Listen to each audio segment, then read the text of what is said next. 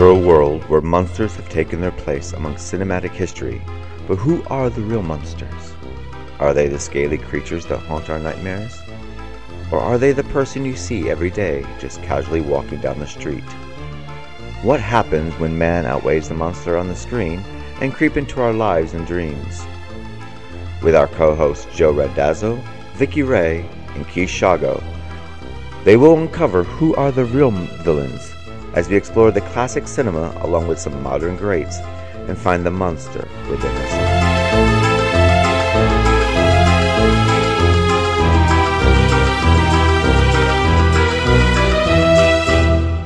Welcome to the Licensed Podcast, and it's the last episode for Season 6, and it's our last episode of M&M, Monsters and Madmen. And today we're covering A Ghost Story and Coco, both films from 2017. And before we get started, let's find out who's with us. We got David Cavallo with us. Hello, Davide. Davide. Hi, everyone, and the name is Davide. Davide. Is that how we're saying it this time around? Davide. It's Davide. fine. At some point you will learn. It's okay. And a Merry Christmas to you, David. And we got Joe Randazzo with us. Hello, Joe. Hey, everyone. And Vicky Ray with us. Hello, Vicky. Hi, guys. And I'm your host, Keith Shago. And before we get started, let's find out what we've been up to. Let's start out with you, David. We see you've learned. Right, just work, and that's about it. But tomorrow I'm going to Italy on holiday. I say. But yeah, that's it. Just work. Say that again. Are you in Italy yet? Yeah, you're in Italy. No, I'm going tomorrow. Tomorrow. Okay. Yeah. Oh, it'll be hot. You'll be all right. You'll get your sun and you'll heat when you get there. Yeah, and then I'll cry about it because I miss the sun and I miss the heat. And then when it's 2 weeks of 40 Celsius degrees, whatever, then I'll regret it. But for now, let's just let me dream about it, you know. And then while you're away, that's when we'll get our summer. Yeah, flipping hell. Because we've tomorrow morning. To be honest, we've had few like muggy, slightly warm days, and at least here in London and here, because I cycle to work. It's 40 minutes to go and 40 minutes to come back, and I don't mind. But sometimes you get a little bit of heat, but not too much. So yeah, this is not summer. This is like between winter and spring in Italy. That's what I would say. But it is what it is. We got to work with what we have. Monday and Tuesday were nice because I worked out in the garden. I worked outside because I worked from home on Monday, so that was nice. Then Tuesday, I had to go to solicitor, so I had the day off. So that's nice. Yeah, but then now it's getting. Keith wanted to make sure before you go to Italy you have a good cry, which is why he put these movies on this week. Oh gosh! Okay, we'll talk about it maybe. Yeah, we'll talk about it in a few minutes. What about yourself, Joe? What have you been up to? Well, I don't want to say what it is, but I've been given a great opportunity that hopefully pans out for me. I'm going to be on a trial basis for a show as a script consultant, and we'll see if it goes through. If it goes through, then I'll have something really cool to announce to you guys soon. Besides that, it's been hot as hell in Chicago.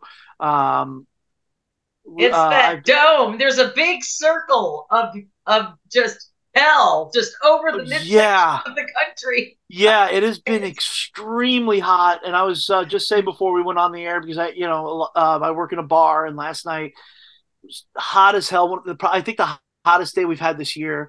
And we were busy, and I remember at one point the bartender asking me to go get some in the walk-in cooler, and I was just like, with pleasure. And I hung back there for a few minutes while I was getting everything together because my time. I took my sweet ass time, and when I came out, I literally looked at him and I went, "That was the greatest moment of this shift so far." Send me later. So yeah. Besides that, I just got really excited about that. Also, I checked out a movie that's premiering tonight, actually, at the UK Fright Fest, and is going to be coming to DVD and Blu-ray via Vinegar Syndrome in a couple of months. The movie is called Eight Eyes. Eight Eyes. It was filmed in Serbia, yeah, those Serbian films, man. Well, this is very much an American film because the way I described it, the way I'm going to describe it on my review, is that it's basically a great Southern Gothic movie, just kind of set in Serbia. It's very good. The ending gets very Texas Chainsaw Massacre. It's very, very. The ending is very brutal, very shocking. It's Which called Eight Eyes.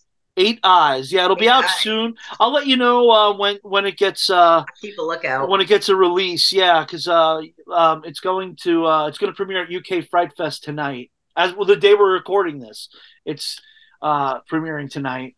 Yeah, that's not really it because yeah, other than that, it's been prepping for a phone interview, and that went well. So yeah, hopefully I'll be able to give you guys more info soon. We'll see, and I'll announce it if it all fingers, happens. everything, toes, they are all crossed for you. Thank you. What about yourself, Vix? What have you been up to? I don't know. I guess we got to find a baby to offer up for Joe. Have some blood sacrifice, It's just I don't need anything like that. No, not a lot. It's been wicked hot. Just kind of gave up on the garden. Went to go see Ted Nugent. That was a lot of fun. He's a fucking insane 75-year-old man. I don't have that energy. I don't know how he's 75 and just does what he does. Amazing guitarist. What did I watch this week? I started watching this movie called Lawless. It was on Netflix. It's about bootleggers. It was actually kind of good. Oh yeah, what is that? Rear Window? What is it? What window? Johnny Depp. Oh, the Secret Window? Secret Window. Yeah, I watched that Johnny Depp. He's about the writer, Yep. That was kind of with oddly good. I liked it. What's his name? John Turturro is the guy who's harassing him. Yeah. Yeah, because he stole his book apparently, and what a bastard! Oh my god, it just gets really intense. It's a good movie. And I've been following. It's been really short seasons, but it's on Netflix. It's a Swedish series. It's called Ragnar. It's Ragnar. Whatever. It's a cool little series. And I finally just decided to watch some action films and kind of get away from mutilated bodies. I watched Heart of Stone with Gal Gadot. Only I got a girl crush on her, and she's just a kick-ass bitch in this movie. I just loved it. She just beats the fuck out of everybody. And sometimes you just need to see somebody get their ass beat for 2 hours. It just does wonders for the soul. But other than that, not a whole lot going on. They canceled all my grandson's soccer games and practices all week, so there's no sports to look forward to because you can't go outside for 2 Oh yeah, one of the schools in the area, their AC, they have central air, and the central air broke down, so they had to send all the kids home because they had to do that north in Plano. It's like north of Dallas. They can't go to school, and the school just started, and it is mine has not shut off. We take turns going out there with a hose just to spray down the air conditioner that's outside. So to keep it from getting overheated. Yeah. Smoking. And that's no lie. I'm really like, come on, God, let my AC hang in just one more summer. Summer. This is the strange thing. This is strange to me because when I was going to school in New York, we didn't start until like after Labor Day. And then we got dismissed. We started in September, dismissed in June. That's how it was for me. Yeah, when I come out here, I'm like, everybody's school is starting in August. I'm like, has it always been like that? Or May and then August. Yeah, it's starting in September. Is starting in September just a New York thing? Weird. I think they're starting next week. It might be New York and New England. I think New England does the same thing. Because I remember like college back up in New York started like in the last week of August. Yeah, college did the first week of September. But everything else was always the second week of September. So, but I think in the southern, I know in Tulsa, I know it starts. I think they start in August, but they finish in May. Because I think it's because of the hot months or something. It has something to do with the hot. Was it like June and July are hotter down there than August?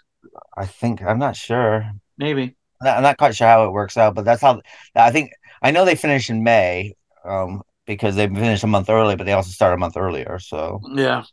So, but I haven't been up to much. I went to Slister's, offloading the farm to Isaac, sign that over to him so he can have that. So what in Balboa? In Spain, yeah, in Spain. Yeah, so I signed I over the house. forgot about that. Yeah, so I signed that over to him. That was Might nice. be moving to Dallas a bit sooner than we anticipated, but we're When still sooner? working. Who do I have to alert like Homeland Security or some bullshit? What's going on? When you coming? I'm gonna tell them you're a terrorist. They probably Never mind. We welcome. let those in all the time now. Tell them, yeah, just I'm a redneck terrorist from upstate New York. I'm sure they'll welcome me. We'll have a parade out front for me, especially in Dallas. Are you guys coming earlier now? We might be. We're looking at it. We're looking before Christmas at the moment, so Yeah. we're still This, measuring things out. this actually creates an opportunity where, we could potentially do live podcasts at film festivals now if We've anyone got will have stuff us. going on down here in Dallas, and I'm just aching because I can't get anybody. There's horror cons in Allen and Dallas, great ones too. Nobody wants to go. I'm probably gonna have to go by myself. And on 3 weeks' time, I'm going to the Batman exhibition, which is having Warner Brothers is doing a Batman, which will include Batman Beyond, Where's all of that? the Batman animated series. It's in Leicester Square. All the Batman films, from the Tim Burton all the way up to the Chris Nolan to the new Batman, and then the Joker films. And They did that in LA a couple years ago. A couple friends of mine went. I guess it's going to be a traveling thing. They said it was fantastic, so you'll probably have a great time on it. yeah, so hopefully we'll get some videos and pictures and stuff. And That'd be cool. so I'm trying to blag the lesson for free, saying that we're covering in our show. So Think of all the wait to hear back. possibilities once they get here. We can like do tax write-offs and go to whatever and just go have fun. Well, I was Tax supposed to go to write-off Fright Fest this business weekend, trip. I was supposed to go to London Fright Fest this weekend, but I just couldn't get it together. So Right. Oh, what a everything, shame. because I got everything all It's over the so place. cool. I got boxes. We're packing up boxes and everything at the moment. So we're doing all that at the Yeah, moment. it's stressing. This is The moving. stressful Just part of the moving. here, I can't imagine having to move from continent to continent. That's kind Yeah, it's Yeah. really involved. moving within the shipping company country. will take care. The shipping company takes care of most of it. So we just Yeah, gotta make sure true. it's boxed up. So it's not too bad. But besides that, and the strikes that are going on here in the hospitals and stuff like that, it's quite draining. Still. Yeah. Hey, y'all's getting that crazy new COVID over there that everybody's tripping balls about. Yeah, but it's not killing enough people, unfortunately. But maybe, hopefully, in the future it will. Yeah, they're starting their COVID bullshit over here again. Yeah, they're It starting it ain't out, but everyone's happening. just It like, ain't happening. Well, yeah. WWE wrestler just died yesterday from it. I saw that. Well, most of those Oh. aren't they dying from the clot shot though? A lot of them. No, Bray Wyatt died because he got COVID, then developed heart conditions. From I don't know if he was. I saw that briefly on TV today. I didn't know what he died from though. But Poor see, guy. and that's Awfully young. Was he like 36? Yeah, Yeah, but he was 36. the problem with COVID and men, though, and the reason why COVID didn't kill that many women, it killed more men, is because the problem basically is that men don't really go to the doctor, so no one knows what kind of underlying True. conditions there may have been before they got COVID. Yeah, that's true. Probably. Where women tend to go to the doctors like twice a year, where men tend to go only like when they're really, really sick. So Man, so it feels like We don't wanna go to the It feels doctor. like Keith's talking specifically to me right now because I'm like that. I don't go to the doctor until something's broken. when I was younger, I they never, find- I never went to a Well. doctor in my life until I was 19. My mom didn't believe in them. And now It's now you are a doctor. yeah. And I remember Yeah. falling into farm machinery, and I got, it basically almost cut my leg off. I mean, there's a dent in my bone in my leg and stuff like this. And my mom just took the flour and the crazy glue and just glued it back together, and you're out, back out. Hey, get out. hey, we do bathroom surgery here. People that does not have insurance. Bathroom surgery it is. My whole life was bathroom surgery. I mean, I remember one time my mom actually stitching my eyebrow up when I got in a fight. Like, you're not going to the doctor, you'll be fine. She like stitching me up. Crazy. Things were hardcore in northern New York back then. That was real primitive existence we grew up in, though. I think looking back, I mean, at the time that was normal, but looking back on it, I think we were like one step away from being Amish, to be honest. Hey, there's a whole bunch of them out by your old house now. Yeah, I know. A bunch of Amish out there. So you might be right. They moved in. Well, the farm closed down and the Amish moved in. So yeah. Well, the good thing about making fun of the Amish on a podcast, they'll never know. No. No, they would not unless the kids are taking their 2-week party sabbatical to see if they want to be Amish. Yeah. I mean, that's quite a good idea. You throw your kids out with no education and go survive for a year. And if you can't, we'll welcome you back, but you can never go, you can never leave. By the time they come back, they're like, they haven't eaten forever. Just imagine you're 18 years old and every woman's got a skirt down to her ankles. You spend one summer out in civilization where you at all moments you meet your first woman and you're 3 inches away from the promised land. That's where her skirt cuts off. Bikinis and diaphragms. You're used to women in button downs and long skirts. Now you get girls walking up to you going, "Hey, nice shirt. Want to fuck?" Yeah. To be honest, I don't think anyone wants to screw them because they're all quite inbred looking, aren't they? Because I don't want to be mean, but not many people convert to being Amish, do they? No, it's not one. It's not like converting to Judaism or Christian or. I think I'll be a Hindu. Yeah. So today I think I what is it? What did they say? I recognize myself as Amish.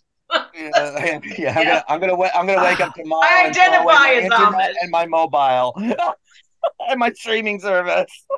I identify as Amish. Yeah. At least they don't have an electric bill, so something's good. Yeah, but you got to wake up at 5 in the morning and start churning butter. And the reason why they have kids is because they don't have electricity. They need somebody to work the farm too. I mean, that's really why they breed like cockroaches. and you're smart enough, you can get a new barn every year. All you have to do is knock it down so all your neighbors come out and help you build it again. The barn raising ceremony.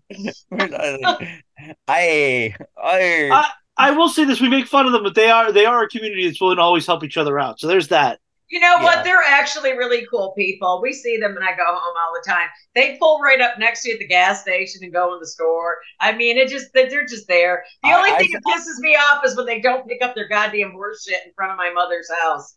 Pisses me. It stinks. The smell wafts into the room I'm staying in. I also have to say that it's going back every time I go back home. It is quite a sight to see an Amish in their buggy pulling up to the drive-thru at Wendy's. Yeah. And going to Aldi, and they go to Aldi as well. Seriously? Yeah.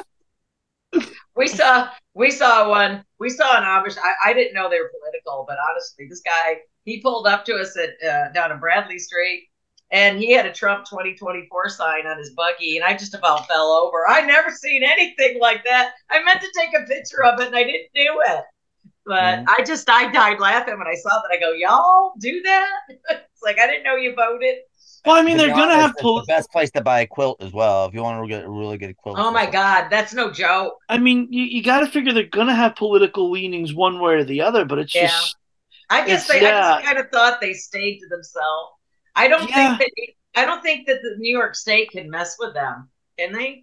It's not that they can't mess with them. It's just that they can't pay tax. They don't pay tax because they're a religious organization, and every member of that organization is part of the church. Right. Wait, churches don't pay taxes in the United States. Nope. That's disgraceful. No, I'm sorry. They're tax exempt here. It's big business. That's why when I go to America, I'm starting my own cult. God damn it. We're going to have a crystal That's not right, though. That's not right. We'll have everybody drinking Kool-Aid in 5 years. I generally thought it was just an Italian thing. Like, when they, the whole church used the churches and... No, that's the reason why there's like televangelists and all that stuff, and they're all they make big bucks. And then if you're obviously scam artists. And then if you're lucky, you can see God drive by in one of his Corvettes. So well, when I was in college, I used to temp jobs to help pay the bills and stuff like this. And one of the temp jobs I had in Tulsa was, they put us in this room. And basically, they locked the room behind us, and they had these letters we had to open.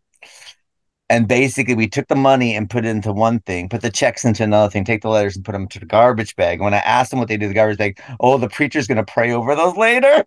Well, I mean, recently, it was just a couple of years ago, Joel Osteen during one of the really bad tornadoes. He's a scumbag. No one likes him here in Dallas. We hate him. I mean, during one of those hurricanes, like they were pointing out that people were trying to, or tornadoes, people were coming to the church because their houses were being like washed away, and he wouldn't let them in. Yep, that's a true story. Like, he's a fucking scumbag. I can't stand it. He's got a house. It's the most vulgar display of wealth in North Dallas you've ever seen. It really is. Well, and people still give this guy money. Very interesting. Well, that's because. Well, I mean, I hate to say this, but they all live like. Well, they all live like rappers who like come from the slums and they get like this new money. It's all like this ostentatious, like really bad. It's like look how much money. I mean, Oral Roberts. I mean, by Oral Roberts University. When people used to come and visit me in Tulsa, I used to take them to Oral Roberts University. And they had these great big Crystal Cathedral. Well, you had these great big praying hands coming out of the thing, and you had the those people go just to get their picture taken by them things. Well, the best thing to do is go to the seat of faith and sort of thing, and so you go in, and then you go, like you go to the beginning, you go to like Genesis, and then you ride the Noah's Ark, and it rocks back and forth. It's fantastic, but you're just like. And the thing, and the worst thing about it is that this is paid by poor people. Yeah, old ladies' pensions. Yeah. But yeah, people that believe they're going to go to heaven because they gave this asshole money. Precisely, and it's quite sad because when I took a peek at some of these letters, sad. Cancer, child has leukemia, so on and so forth, and they're really they're preying on the weaks. Basically, that's the way it works. Yep, they do. It's always been that way. I mean, I always. And if it is kind of cultish. It is cultish. All religion is cultish. Cult. But the weird thing about cult, in some ways, I kind of admire someone who can not doubt anything and believe something so wholeheartedly. Because I can't. I wish I could be like that too. The only thing I can believe wholeheartedly in is like Stephen King novels, horror movies, and I'm like, boy, I'm all in there. But when it comes to like a belief system that you would just, no matter what they tell you, you believe in being that gullible. I mean, it's not gullibility. I don't think it's gullibility. I think it's just ignorance is bliss. That's the way they say it. Unfortunately, if you read and study things, you know how things are, and you compare. I just find it sad. So they take advantage of people who unfortunately don't have occasions to study properly to understand things. So but the thing is, sad, but the thing is, are you taking advantage of people really? Because at the end of the day, those people are letting themselves be taken advantage of. Exactly. You kind of have to look at it that way. But when you got somebody, and the thing is, and you can't, and to be honest, dying of a blood disease, and you want any answer you can. I mean, people go to Fatima, they go to Lourdes, they go to Rome, they go anywhere. Please you just want your child healed. So I get it. I totally get it. Yeah, I do get it. And I do understand that, sometimes it's like, if you got nothing, you're hoping that, that there is. I mean, but then again, I always kind of wonder, what's the sense of being a Jehovah's Witness? Be miserable in this life because when you die, there's gonna be a party. Yay! It's like all I know is we have Kingdom Hall like 3 blocks away, and then motherfuckers get out of that white van like gangbusters. And I mean, literally, I had to put a sign up for like a couple of weeks, no Jehovah's, please. And they come to my door and then they see it and they actually turn and walk away. So I just don't have time to argue with them, I don't like being. I don't argue. I never argue with them. I mean, the thing is, I respect people's religious beliefs and stuff. Well, I do, but I don't want them coming to my house. And to be honest, I'm religious as well myself, believe it or not. But I am. I do. I do have a belief system, and I do appreciate people's belief system. Yeah, but you're not knocking on my door with it. But to be honest, I prefer Satanism because they never knock on your door on a Saturday morning and ask you. I think Satan gets a bad rap. And leave you alone. Yeah, I've always put on holy diver. And when you look at the tenets of Satanism, it's basically leave everybody alone to do whatever the hell they want as long as nobody gets hurt. Yeah, unless it's your baby. Yeah, like that one. I gotta look for Joe. I gotta wait for the full moon. I put it this way: I'll do as I live my life. I do the best I can, and that's all we can do. And if I die, I'll go to heaven. If I go to hell, at least I'll be there with great music. That's right. Because let's face it, and be honest, maybe hell's not a bad thing because he wants to spend eternity with a bunch of born-again Christians. I don't know. And wants to spend eternity listening to Pat Boone. What would Billy Joel say? I'd rather laugh with the sinners than cry with the saints. Yeah, The sinners I'm are much more fun. Well, the worst thing about it, if you are in heaven with a bunch of born-again Christians, all they're going to do is judge you. I know. I got that in life. Why would I want to be up there and be judged again for eternity? It's like, fuck that shit. Or being slapped by nuns and priests. It's like, I already have that in school. I don't need that.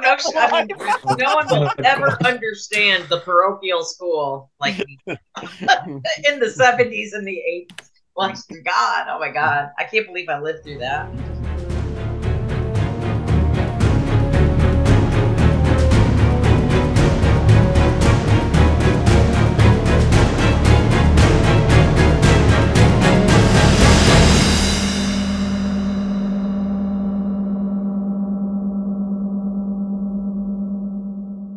And speaking of the afterlife, this brings us to a ghost story, which is a 2017 American supernatural drama film written and directed by David Lowery and starring Casey Affleck and Rooney Mara, with Will Oldman, Liz Cadenas, Frank and Sonia Avocado, and Rob. Sonia Avocado. I'm so sure. Savido. I'm sure. Sorry, Sandra. Sorry, Sonia, if you heard this. I just asking your name. In supporting roles, it's about a man who becomes a ghost and remains in the house he shared with his wife. The film had its world premiere at the Sundance Film Festival on January 22nd, 2017, and was released by A24 in the United States on July 7th, 2017. It received positive reviews from critics, but lukewarm reception from general audiences due to its minimalist execution. What we're going to do is cut to the trailer of A Ghost Story and be right back.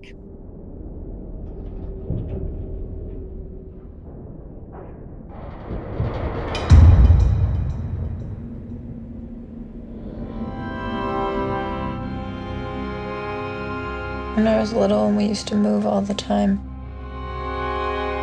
I would write these notes and I would fold them up really small and I would hide them. What'd they say?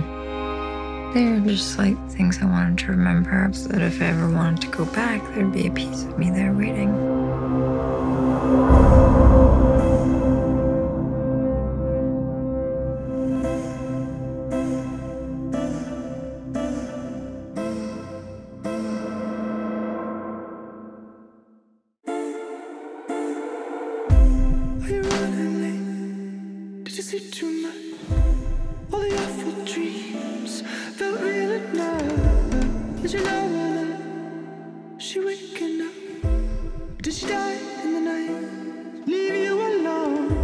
What is it you like about this house so much? History? No place like home. That's a business.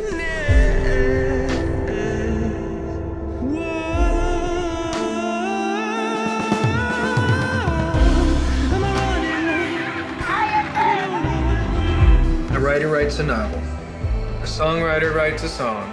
We do what we can to endure. She finds someone else. Leave me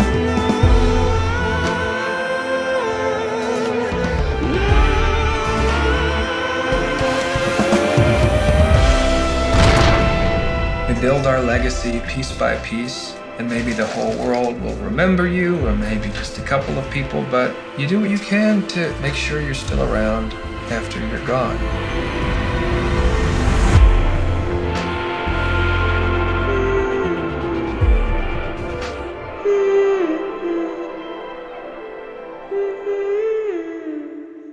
Hello, welcome back to the License Podcast, and we're discussing A Ghost Story from 2017, and starting with you, Davida. Davida. That's your name too. Fuck it. So I felt a bit of the how should I call it? I felt the perception of the team. Let's call it that way. So should I skip it until to do it till the end? Because I think I'm probably the only one who enjoyed this movie in the group. I enjoyed the movie as well. I'll tell you. Okay. I'm in the middle of it. There's aspects of it I enjoyed, and some I didn't. All right, Vicky, go for it. Hated it. Okay, that's fine. Okay, so for once, I'm not the black sheep. Okay, that's fine. Okay, so I'm just wondering what in the actual fuck do I have to stare at two people in bed that fucking long for? It took so long, I had to start fast forwarding the shit. That's only because they can remind you of your sex life where nothing happened. Oh my god. Well, oh yeah, I walked into that one. Okay. But you really did set yourself up for that. I did. God damn it! I do it every week. I try hard not to, but he You waits. didn't even have to set a trap this time. You just waits like a spider. Hey, he's picking on David more than me. Sorry, but no, it did. I did. Yeah. Well, I thought I was gonna say I didn't hate it, but I didn't enjoy it. Obviously, you guys did. I know he was it Lowry, the director, correct? Yeah. What else did he direct? He directed Green Knight. I just watched Knight, which I really like. Oh, he did Pete's Dragon and The Old Man and the Gun. I mean, that was okay. The Green Knight. The Green Knight. Oh, I didn't even like The Green Knight. You didn't like The Green Knight? All right. Well. No, I didn't finish watching it though, so I probably should. We'll be covering Pete's Dragon in season 7. So I liked Pete's Dragon. We're covering his version of Pete's Dragon. Yeah. Oh, okay. The remake. Yeah. I guess I was just too ADHD for this movie. I mean, he focuses on the scene. It takes forever. And I found myself fast forwarding to it because it just wasn't keeping my attention. And although it was beautifully filmed and the thing with the scratching, constantly trying to get the little thing out, I guess that represented every time she moved, she put a little piece of something in the house. So if she ever came back, she could pull that out. Yes. That I got, because I mean, we all do weird little things like that. I guess it was too existential, maybe for me. Yeah, that's a good word to describe it. Yes. Well, yes, I mean, he was in this loop. I mean, he was constantly looping, and then he finally got. They kept going back in the time periods, and that's what I figured out. Well, he keeps going through this eternal loop, and I mean it was depressing. The whole fucking film was depressing, and life went on without him. And and I was trying to figure out. She was grieving. It was just so freaking weird. Maybe there wasn't a lot of dialogue either, and I guess maybe I just didn't know how to. There's no music. It's just stillness, isn't it? Yeah, I mean, I understand what he was trying to do. Really playing behind it all. I do get what he was trying to do. I mean, you have to work really hard to understand the information being received in the film. Maybe does that make sense? Maybe for me. I mean, I guess what I liked about it. I like the simple fact that it starts out very, very kind of slow. So for me, it can't get any slower. But I kind of watched it going. I'm intrigued, but I went into it like I'm intrigued. I don't know what's going on, but I'm intrigued. And then when he dies, and then he becomes when the ghost comes up. What did you think about the sheet? Explain the sheet to me. The sheet is basically like a homage to ghosts. Whenever you think of a ghost when you're a kid, it's a person in the sheet. So it's basically a homage. But what I liked about it is that it kept him expressionless. Right. But what I thought was quite clever about the whole thing is that you felt for him. You felt everything. And the other thing is that, and then when you looked at the ghost in the other house, and the ghost is waiting for someone. Right. You don't know who's waiting. They kept saying they're not coming. Remember, I don't think they're coming.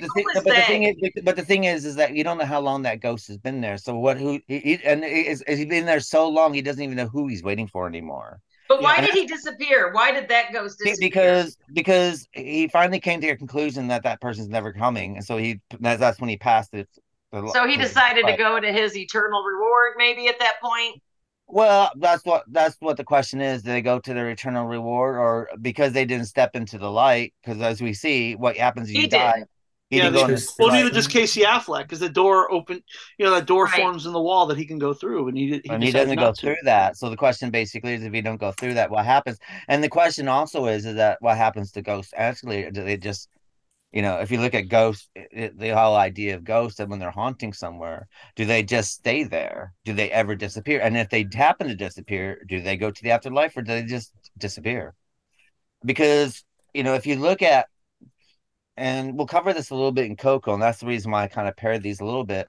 Right. But the thing is, and the reason why they're I don't want to go into Coco too much, but the reason why they're paired is because when you die, you're only around and as long as people remember you. Yeah. And so here he is, and he's there, and I also liked the time frame thing because obviously he's on a different time.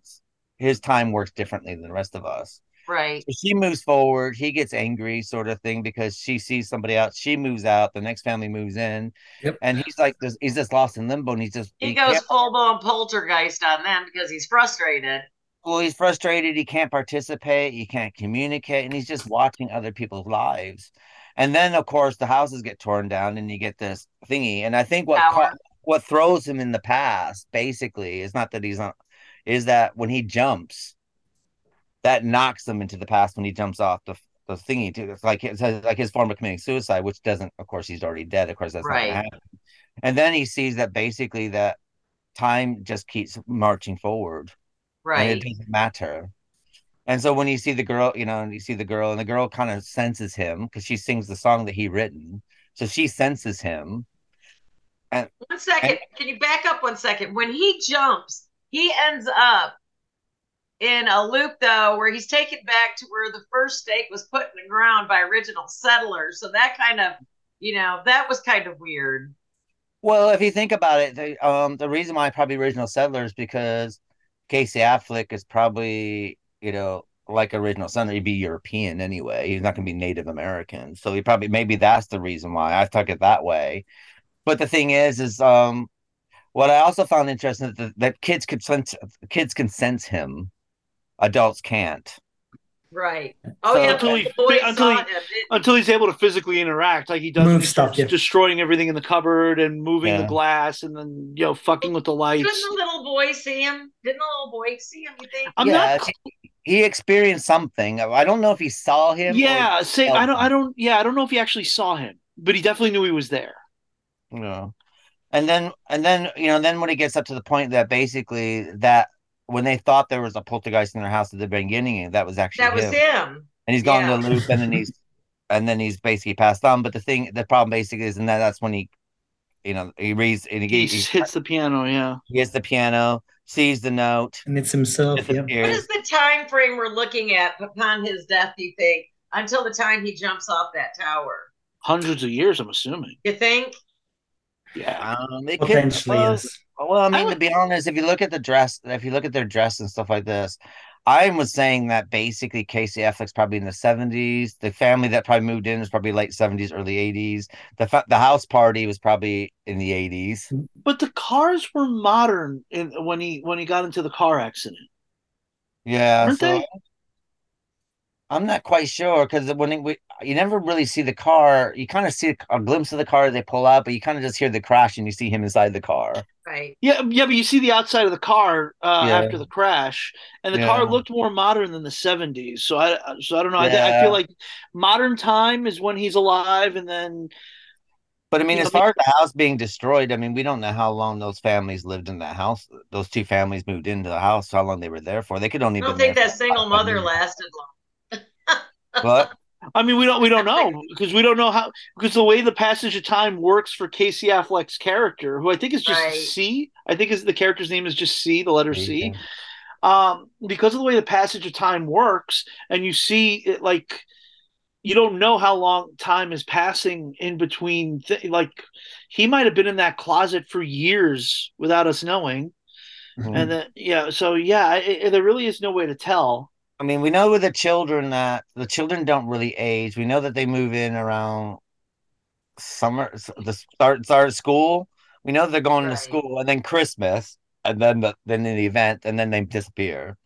So maybe And only then like a and year then or we have two. and the only other thing that we have is the next people that moved in. They're having a party, and then we kind of got this exposition case where the guy's talking about death and how you're not that you're only remembered for as long as people remember you, and then that's it. Unless you're Shakespeare or something or someone famous that lives Yeah, through barriers of time. Which we will rarely get into in the next movie. yeah. And and then they move out, and then the house gets torn down, and then of course it gets redeveloped, I guess, through gentrification or whatever is happening, or the city spreads out. So it's really kind of hard to figure out how long this happens. But I mean, it could be 2000s or 2010, 2020 when you're looking at how now things are being knocked down and buildings are I mean, in London, at least, buildings are being brought up all the time, and there's buildings going on here all the time now and here, a lot faster than it was in the 70s and 80s. It seems to be like every day there's something else being built in London. But so it's really kind of hard to tell what the passage of time was. It could be 50, 60 years. It could be 100 years. Who Well, knows? how long does it take to build a skyscraper like that? But a couple years, easy. If you how long? Yeah, it takes a couple years so to build all those skyscrapers around them. Yeah, that Yeah. looked like Dubai after they were done. Yeah, I so mean, that's why I was saying we might be so looking at that's futuristic. several So you're probably decades. right. That is hundreds of years into the future. Yeah. So he's been there forever. But then again, we don't have any way to tell exactly, because when you look at the business people, they kind of look like today. They're like, when you saw inside the business thing, Yeah. there wasn't like That's what- futuristic or anything. It just looks like Maybe, anything. maybe because anything when we try to do something futuristic doesn't age well because we're never going to get the fashion right. Yeah. Just go with a suit. They all look like they just stepped out of Wall Street, though. I have to say that. Yeah. So I think one guy had like the suspenders and the tie. He looked like Michael Douglas. Yeah. Okay. So, but overall, I don't think I ever want to see this film again, but I'm glad No. I saw it. Yeah, same here. It's a little bit of a downer. It's a little bit. It's very much a Well, downer. I just had a hard time holding my attention to it. And Well, then I didn't get her at all. I mean, she just seemed like a needy pile of mush. Well, trying to Mara figure Rooney, I kind of looked at her as something because the thing is, you don't really get to know her. at It's like, all. well, the thing is what I found about what I took away from their relationship is that they got together, they're living in his house, he wrote a song, they had some good times. She wants to move on, she wants to move away from the house, she wants He to, wants to stay, and he and wants to stay he wants to instead. stay because he doesn't like change. He doesn't like change at all. He doesn't want to move on. He just wants But to stay. I And think, then of course he dies, and he gets his wish, really.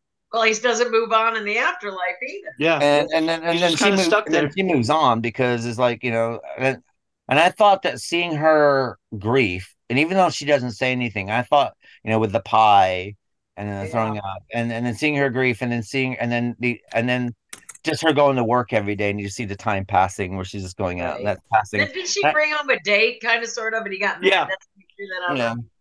But because her life moves on, but she was all about moving forward anyway. And then you got C, in the sense, the character's name, and his was all about not moving on and staying where you are and never moving forward. And so, It was a depressing film. It was. It really is. But I thought there's some of it that was really beautiful. I love the way that was filmed in I thought it was filmed 4:3 aspect. I like the gloominess look of it, and I love the way. I mean, I'm assuming it's Casey Affleck underneath all those sheets. Yeah, I'm assuming. It's hard to say. I mean, it's a bit like, In that case, what's the point of hiring a star? well, I I also guess. think, like, is it Tobey Maguire in the Spider-Man? So you just never know. But saying that, I felt I felt what he was thinking, though, which is quite interesting considering that there's no expression. He just tilts his head every once in a while, or just stands there, and I felt everything that he was going through, I which is guess. kind of weird I considering. would have liked to have seen his face. I get why he put the sheet over. I Well, don't know. I would have liked but to have seen the emotion. More emotion. but I think, I mean, Laurie said that he wanted to do a ghost story using the old fashioned ghost that he grew up with as a kid, like in the old Mickey Mouse cartoons and the Right. old, the old movies, and the ghost of the, I mean, Well, it's a great explanation for why. It's a great explanation for why they're just sheets, because they die in the Right. hospital. The sheet gets put over you. You get up, and it's just part of you now. Yeah. So Yeah, that's a great I got explanation. that. And It's a great explanation. and I think the last time I saw a ghost in a sheet probably was Beetlejuice, when they were trying to scare, Yeah. Winona Ryder's character, and they That's got the true. going, boo, sort of thing. Speaking of, are they actually making a second one? Really? Yeah, quick? Yeah. There's already Okay. been set photos released. Okay, I just want to make sure because I get all excited for nothing. Just want to Yeah, make they sure. they rebuilt a lot of the town. Oh, okay, Yeah. good. So, but so I got it. It's very A24 film. It fits in really nicely with all their other stuff like Hereditary and Midsummer. A24 does do they are a weird company. They put they just weird. I love A24. I've heard this new one's great too. I haven't seen it yet. The Talk I Today. think they did Atros too. That you want to talk weird. Yeah, but That's a sick flick, boy. and then I love the ghost outfit. That was fantastic. Apparently, that was the most difficult thing to film because they couldn't The just use a sheet? regular sheet. They couldn't use a regular sheet. They had to. That was definitely not a regular sheet. Yeah, they had to because the regular sheet wouldn't work, so they had to get it tailored and getting the eye, making sure the eyes didn't fall down and everything stayed where it needed to stay. And apparently, they had to use puppetry as well for it. So I thought that was quite effective. As But far as what happens to the ghost, like in the other house, I think it's basically what's happening to Casey Affleck. hmm, Well, when the ghost, dies, I think maybe it just starts its cycle all over again. hmm. Um, I mean, Well, the light did come for him, so maybe that's where that. But that person, whoever that was in the flowered sheet next door, kept saying they're not coming. Who was they he kept. waiting for? I think but I don't think he knew. You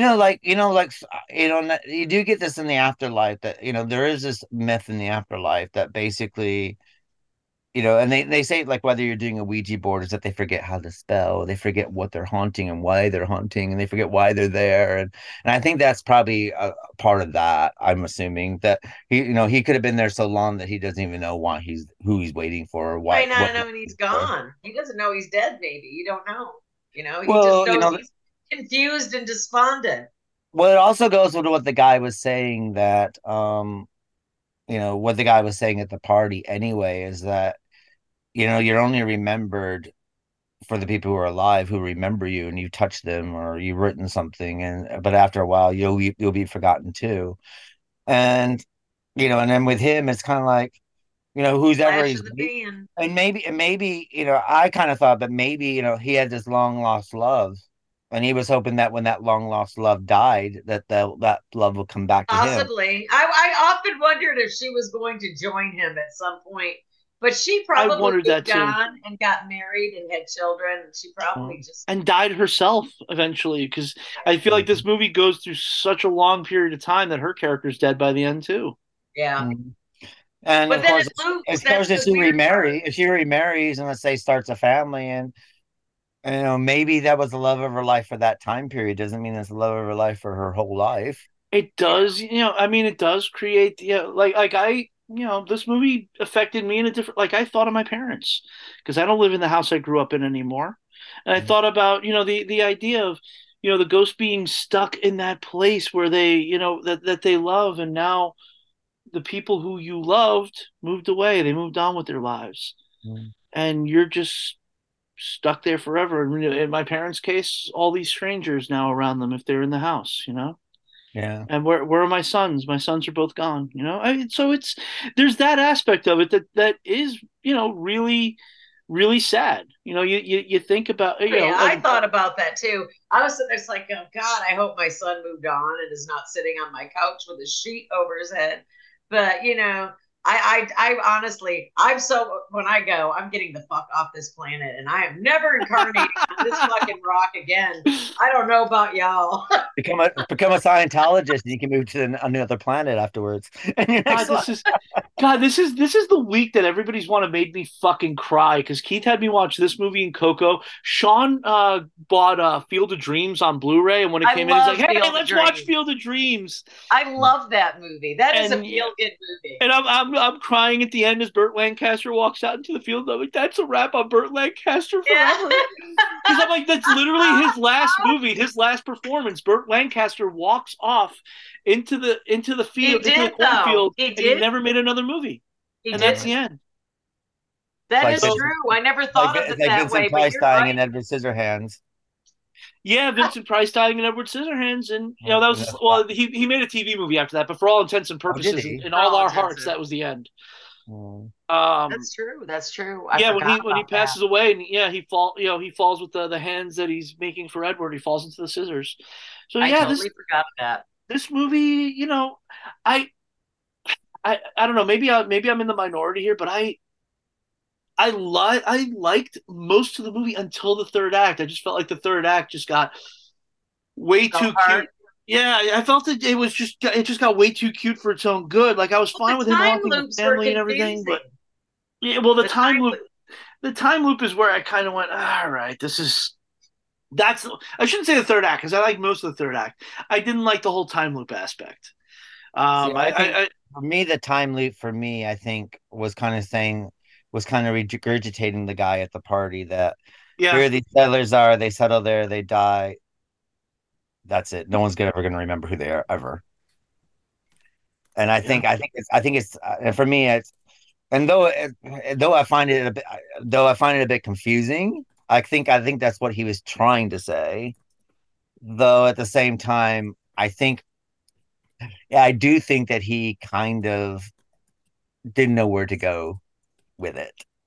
At the same time, I I think mean it's like this. I have this great idea and I'm doing it, and this is good. This is good. Now I'm going to do this, and now I'm not quite sure how to end it, and so we get kind of this weird ending where he just flops. Because the thing that doesn't make a lot of sense, but no, it does make sense because he once he disappears, he's back where he started from anyway. Because you got him being the new him ghost watching the old ghost finally get the paper out and then but he's still carrying on. So obviously this is a huge loop that he's going to be going through. And the question, and I guess the question basically is it a loop that he can never escape from? Which is kind of depressing if that's the case, is what they're trying to say. Didn't seem like he wanted to escape, though.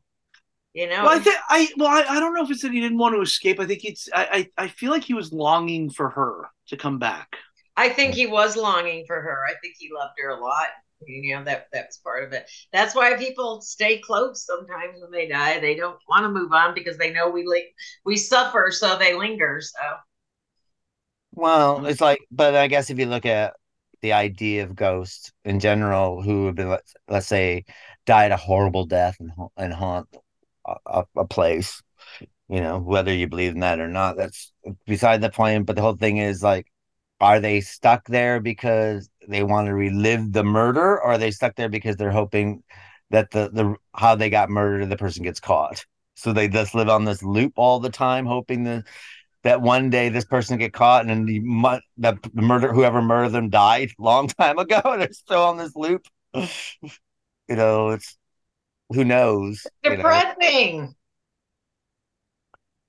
Well, I mean, I guess what's frightening is the simple fact that if there is an afterlife or a ghost or hauntings or anything like this, is that I guess the lesson I learned that if there's a light, step into it because you Yeah. might be on a Yeah. never-ending loop. So Yeah, I just say just the way it went from like the settlers and then the futuristic city. I was like, oh, what the fuck's going on? But it was just depressing. It just didn't. I don't know. I wanted more dialogue. I'm a weirdo. I like dialogue sometimes. Even if it's a silent movie, I'm getting dialogue. You know, I'm still reading. But what's your take, David?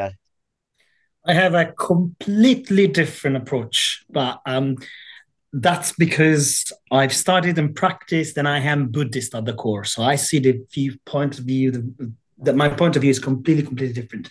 So I definitely take it. I definitely see your view. I see that from a sort of classical Western Christian or monotheistic Abrahamic religion view, if that makes sense, which makes sense because that's the sort of culture we were grown, we were educated with, etc.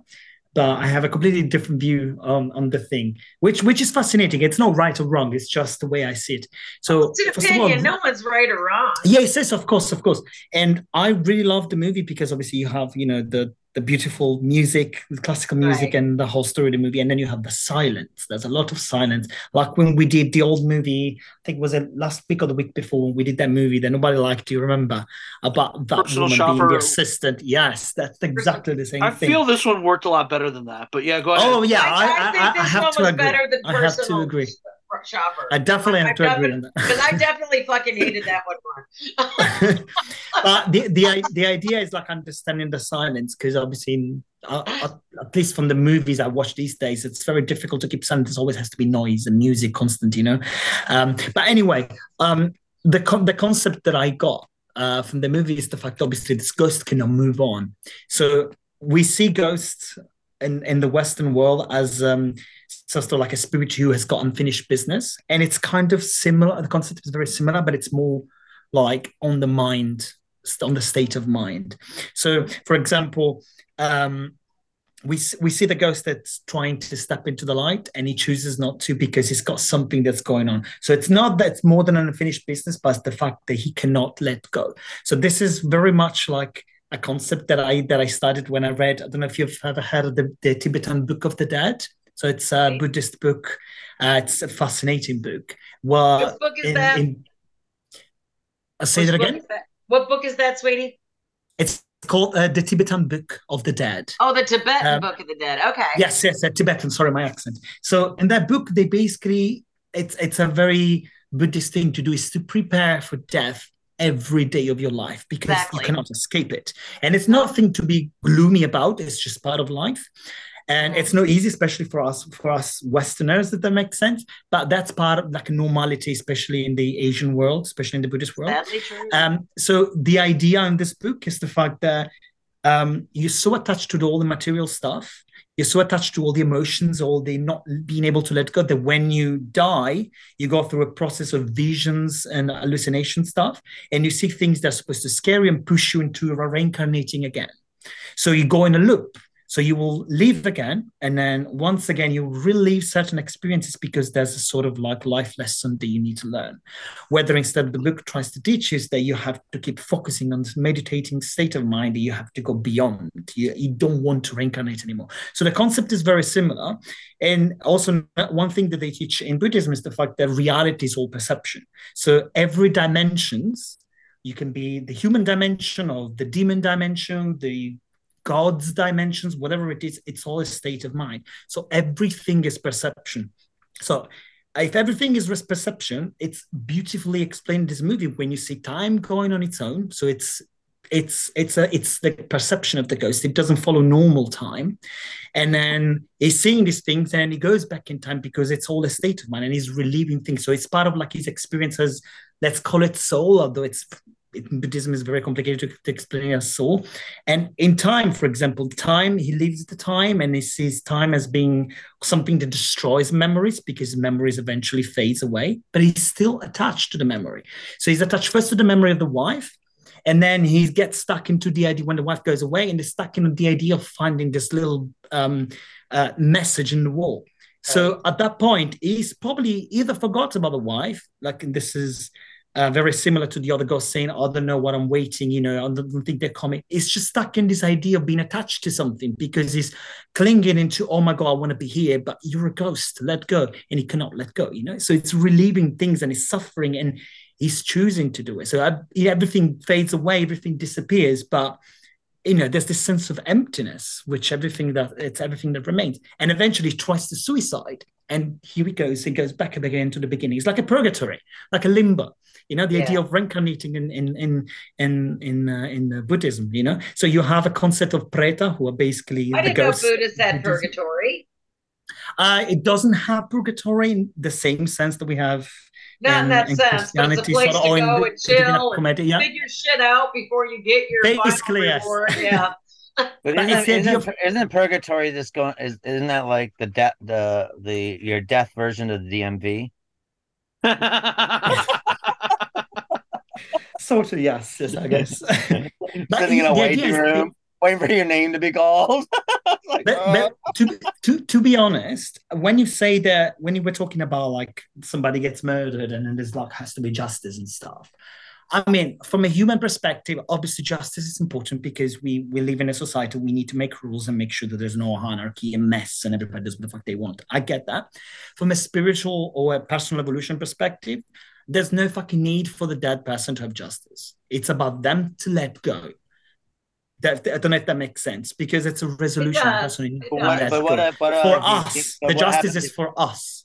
But what I guess, to play devil's advocate though, let's sit there and go ahead. Let's say that someone murders you in the prime of your life and that you feel that you have a lot more life to live, but someone's taken that away from you. But I'm seeing this from maybe you would want justice if you're that person that thinks they've taken everything away from me.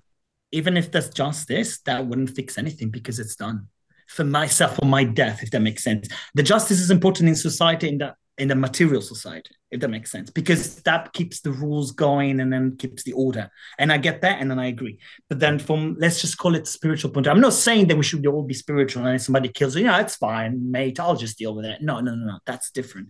But like for the person who's dead, obviously I'm Buddhist, so I believe in reincarnation. The person will eventually reincarnate. And we don't know the reason why that happened and what reason is for the death of the person, etc. That's beyond us. But well, he didn't even really get a chance to go back and make his pact about what he was going to teach himself. When he didn't get that, he just looped in this bullshit. But I think that's the reason why we get that thing where she wants to move and he's just happy. Just he doesn't want things to. That's him in life. It's probably him in death. Well, I think that's his downfall, really, isn't it? Because if he did move forward, he probably would be in this loop. But at the same time, this is a sort of life lesson for him. He was stuck in not wanting change. And then he got to a point when he was stuck and there was only change. And then he had to learn. So at some point, do you remember he got the message? If you remember that he got the message from the wall. Was it from the wall? I don't remember. Yeah, was it from the wall? We'll never know what that message is. That irritates the dog shit. But the point is... we don't have to know. Exactly. The point is that know. there is no, but there's no, in the whole story, there's no need to know, simply because when he got that, what did he that read was the that moment made him move on? I don't know, because obviously we're not the character. It could just be I love you. It could just be I love C. It could have just been that. The idea is the fact that it could just said bye house. But the idea is the fact that she might not be leaving him a message. She said that she leaves a message wherever she lives in the house. Yeah. So I imagine she could just say bye house or fun, bye or liked it or thanks for the memories, whatever. But I think the main thing is that he was so attached to that thing, and then when he read it, he realized, oh, did I get attached to this thing for what? What is it to me right now after living all this time lives and reliving it all over again? And tack, it's done. He can let go, and it's gone. And it's either gone beyond, it's gone to God, or it's reincarnated, whatever it means. But it's solved. But he does. It is weird, and he ends up going through the same loop again because he ends up watching his earlier self watching her leave the house again. Yeah. I mean, it's that loop. I mean, that's got to be agonizing for whoever. He might not even know he's dead. You never know. I think he knows he's dead. I think he knows he's dead when he can't communicate and he's frustrated. That's probably why poltergeists do what they do. The one thing that doesn't hold up for me is he's able to go into the cupboard and smash everything that family has, but he can't just go get a fucking chisel and chisel into the wall. I thought about that. But I kind of, what I took away from that, because I thought that as well, but what I took away that, he seems to be able to only do things when there's extreme emotion, high emotion. That's what spirit feeds off of. Yeah, and so and during his most frustrated moments, that's when it seemed to be able to manifest, like, him bumping into the piano when he's frustrated, or the glass when the family's there, and that's a frustration movement. So it seems like they always happen, or when she brings a guy home, there's that huge frustration again. So what did you push the picture on the floor when she brought him home? He pushed the picture on the floor, right? Yeah, that's when he punched the picture. Yeah, and but that's like, remember me, I think, because there's a picture of them together, isn't it? Let's say, hey, you need to remember me. I mean, at the same time, what are you expecting? Always make me feel guilty when I hate something. I'm like, this poor woman's in her 20s, and she clearly has needs too. You're dead. She's moved on. You're like, motherfucker, you should still be fucking me. Yeah, that's right. What are you doing having sex with another man? Slap. Well, there could have been ghost sex, but that was a missed opportunity. That's a different movie. That's the Patrick Swayze movie. Yeah. Oh, that movie was beautiful. That movie I loved. The Ghost is a beautiful movie. I cry every time I watch it. It's so beautiful. I never cry when I watch it. For me, this was, I It's guess sad though. this is odd because Vicky and I usually agree on a lot of these, and I guess in this case today we're going to disagree because actually, I really like most of this movie, and like Davide, I enjoyed the Davide. silence. Are we supposed to call you Davide, Davide? Davide, speed, Davide. No, but do you know the silence is very much used in Asian cinema? The Ringo, the original Ringos. How much silence is there? Yeah, It there's looks a lot boring of to silence in us, that. Well, I but mean, it's it done on just purpose. but I mean, okay, you guys are you're the film director, Joe, and you've Oh, done it I'm all not. when it comes to I'm this not. stuff.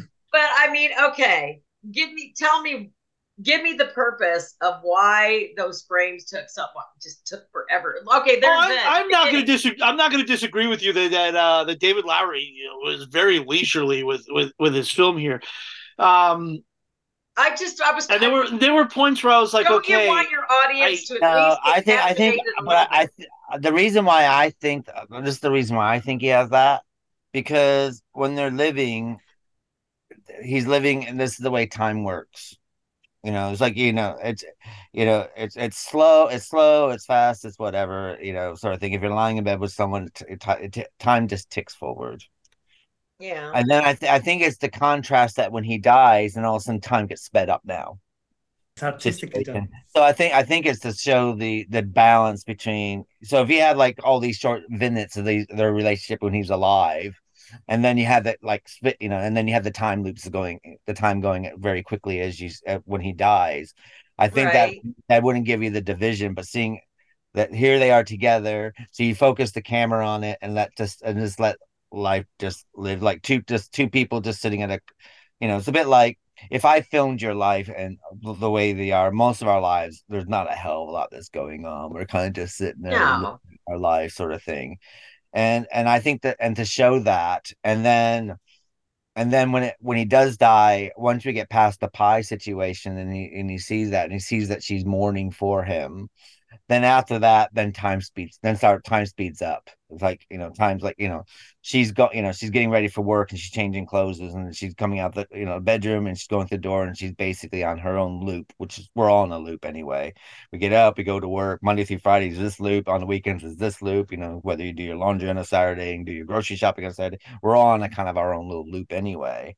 But I think it's to balance off life's loop is this way, death's loop is this way, and I think it's more to balance that off, so that way to give the viewer that the division of time passing. Personally, I I agree that that's what it is, and that's why he's just standing there. She's just whizzing by him because, I mean, I think that's also metaphorically her life is just passing by, and he's stuck doing nothing. Stuck in eternity. Yeah, well, when they're also alive, though, when he is alive and he's with her, he's stuck. But because he's stuck and he's alive, he's causing her to be stuck in their time as well. Because she wants to move, she wants the relationship to keep moving forward, and he just wants to stay where it is. So having him stuck there and with her stuck there kind of freezes time a bit as well. I mean, this is a film that is a lovey critics. Like, oh, we want all the critics are going to love it. It's like going to an art exhibition sort of thing. That's what it kind of reminds me. Well, that's what it reminded me of, because it was so slow paced in the beginning.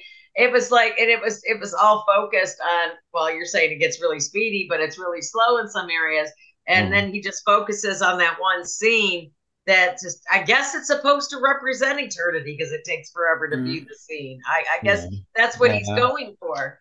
But I think it also does show that how C is stuck in his life, so he's stuck in this time, so his life's not moving forward. So therefore, we get these stagnant scenes where they're not moving, nothing's happening. Yeah, and because she's in the scene with him, because his life's not moving forward, he's causing her not to move forward. And of course, once he dies, her life starts moving. He didn't really try to let her know he was there. He wasn't really very good at ghosting.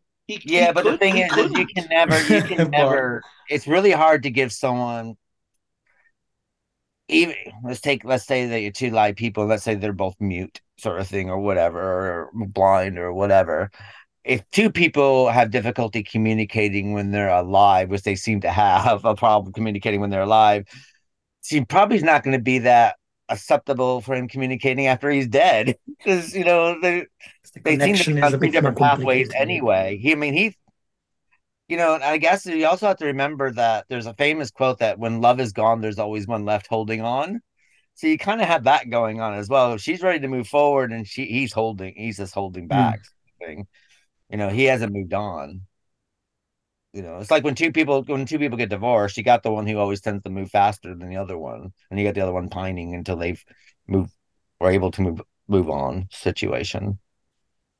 So Yeah, there's a lot going on in this movie. I mean, I do also agree with Vicky on some of this. Like, I feel like as there was with Personal Shopper, there was a bit of pretension in that. I think there's a lot of pretension here. I do think Um, that as well. but Yeah, that being said, I think this was far better executed than Personal Shopper. Even though in that movie there was more stuff going on, uh, but yeah, I really perhaps I we totally get why somebody wouldn't like this. Is what I'm saying. Yeah, Because but perhaps you, Said you that as can say well. that if it came up in the cinema and then you had the option of watching these or I I don't think I know would have a been a Marvel little. movie, I would have been a little then irritated had I laid out money for this at the cinema. I'll be honest. I mean, Mm. I get it's supposed to be art. I get it. It's artsy. It's an but artsy film. I'm not I, that artsy of a gal, I guess. and I think that's part of the problem is that this was like a flashing neon light that I am an art film. I am an art film. I am an art film. but can I ask a question, a challenge Yeah, question? How would you have done this more appealing to an audience who's used to Marvel movies? Let's I just would have say. done it. I wouldn't have changed it. I wouldn't have tried to appeal to that audience, which he clearly No, doesn't. No. you So can't make everybody happy, and they know No, that. of course you can't. But I I mean, I mean, wouldn't have how done do this I movie any differently. I how do mean, I make it's this too theme more complicated. appealing? How do I make this theme more appealing to an audience? Yep. Let's talk about the next movie because that one does it. There we go. Yep, there we go. And makes it appeal. It makes it appeal to a wider audience. Not that there's anything wrong with this one. No, there's nothing wrong with it. It's just like I It's said. just It's not just something to watch it's at the cinema. It's more like a flat. Sunday evening movie before you go to work. I the mean, Well, next day I to see a think film. it's. festival Blue. I movie. guess if you're gonna put this I in get English it. No, it's terms fine. for you, David, Coco, which we'll be discussing very very soon, is what you'll see at the multiplex. Ghost Oh yeah, of Story, course. a ghost story is where you would go to the everyman and see Yeah. the independent art cinema. Yeah, Like yeah, the I agree. I can agree. the I agree. can film For these, festivals and on things like these, I that. agree. On these, we can It's a Yeah. bit agree. This. like it's a bit like a Lars von Trier film. You won't Yeah. see that at the multiplex, but you go to an art film and see a Lars von Trier, and that doesn't mean that one's better than that. Doesn't mean that's better than Mission Impossible. They're just different. Right. Yeah. You And can't. You have to judge a movie where it lays. You can't Yeah. judge it by like this movie and Personal Shopper belong in the same basket. Let's say. Yeah. I was not a big fan of Personal Shopper. This one I like better because I think it made its point more succinctly. Um, and I could see, like I said, I could see why someone would be like, oh, "It's an art movie for the sake of being an art movie." Fine, yeah, but you're not going to be taking your 10-year-old and your 15-year-old to go Oh, see you a story. wouldn't. Yeah. Oh And God, Maybe you would my do it. grandson Maybe, would freaking kill me if I did that to him. maybe I you found, could I do found like this. a, I like found a. this an art movie, though there is a little pretentious in it, but there's not a lot of pretension. Where Personal Shopper was very pretentious. I thought there's a lot of pretentiousness, and there's like, oh, I'm making an art film, and I'm very brow, and I had that feeling I'm a highbrow person, and I'm making Well, this. I wanted everybody to die in Personal Shopper. I Fuck all of those And people. and, this, That and this was one me. and this one is an art film, but I think this feels like this is an art film done by someone who made it very very personal to him. yeah, feels like it was maybe David Lowery's way of overcoming some grief in his own life. Was this like a love note to somebody? You think, Maybe. I mean, it could just be, it could just be the or it was meditation. just stuck I mean, in I his don't know. head? I would have to go into David Lowery's history. Maybe he lost somebody, and he was thinking about that person and thinking I about was the thinking the about concept of looking is that that up. person still there? I mean, because we all have people like that. We all have people in our lives who passed away, and Yes. sometimes you Yeah. wonder, are they there? Can they see me? Do they know that I'm here? Are they aware of Do they know that I still care about them? Do they know that I still love them? I mean, very interesting. David Lowery had wanted to make a film featuring a man in a rudimentary ghost costume for a while. Okay, I I was just love that mixing image. it I up. love taking something that is understood to be funny or charming or sweet or naive and instilling it with some degree of gravity. When he and his wife got in an argument about moving back to Texas, he began to write down the argument, thinking about my own attachment to physical spaces. And then Oh, he to combine wow. this with the idea about the ghost costume, and we came up with the basic concept of the movie fairly quickly and began to write the screenplay. Um, and he wanted to he worked through this because he was having an existential crisis brought on by reading an article about the possibility of an earthquake, saying I was not feeling optimistic about the future of mankind. I felt the world was by its way ending. The film became my way of dealing with those issues.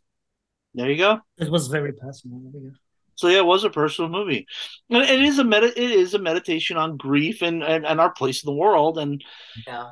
Maybe it was therapeutical for the person, you know. So It's definitely about I our mean, place in the world existentially. It Well, really and he I mean, also if yeah, said yeah. somebody, it is about someone basically trapped in a box for eternity, and I felt the claustrophobia of that situation could be amplified by the boxiness of the aspect ratio. That's the reason why it's in that ratio because he's kind of boxed in. So, and I I guess get what he did. so. I'm So just very I ADHD, think that's that he all. hit. I think he hit what he's doing. yeah, So I know. I think he does. I think he does nail it. Yeah. He does Um, nail it, but I'm too ADHD for but movies like that. somebody who I just like am. I recently, a close friend of mine recently passed away in a I saw very that. I'm fucking. sorry. Oh, no, I wasn't even talking about this. I was talking about Brittany being murdered a couple of Oh, months yeah. ago, and this kind of movie kind of does help with the grief of that. And Coco also does in a few minutes, and we'll definitely discuss that more when we get to that. But this movie was kind of therapeutic in a way because you kind of think of the idea of okay, yes, she, what happened to her is tragic, but there are ways that I can keep her memory alive. And And that's what we as long should as do I'm for alive and I can share her and I can share her story and I can share the images on Facebook and Twitter and everything else of the things that we did when she was alive, she won't be forgotten. And I think that's and again that's support. thematically something we're going to get really into in a few minutes, but yeah. That's important now.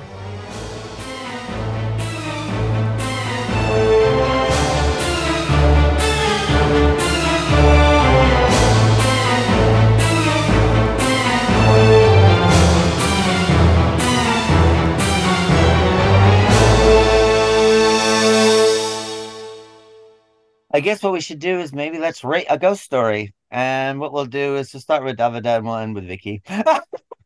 So, David, how many ghosts would you give a ghost story? I would definitely go to 5 ghosts. And what about yourself, Joe? I like most of it up until the very end, so I will give it 4 sheets.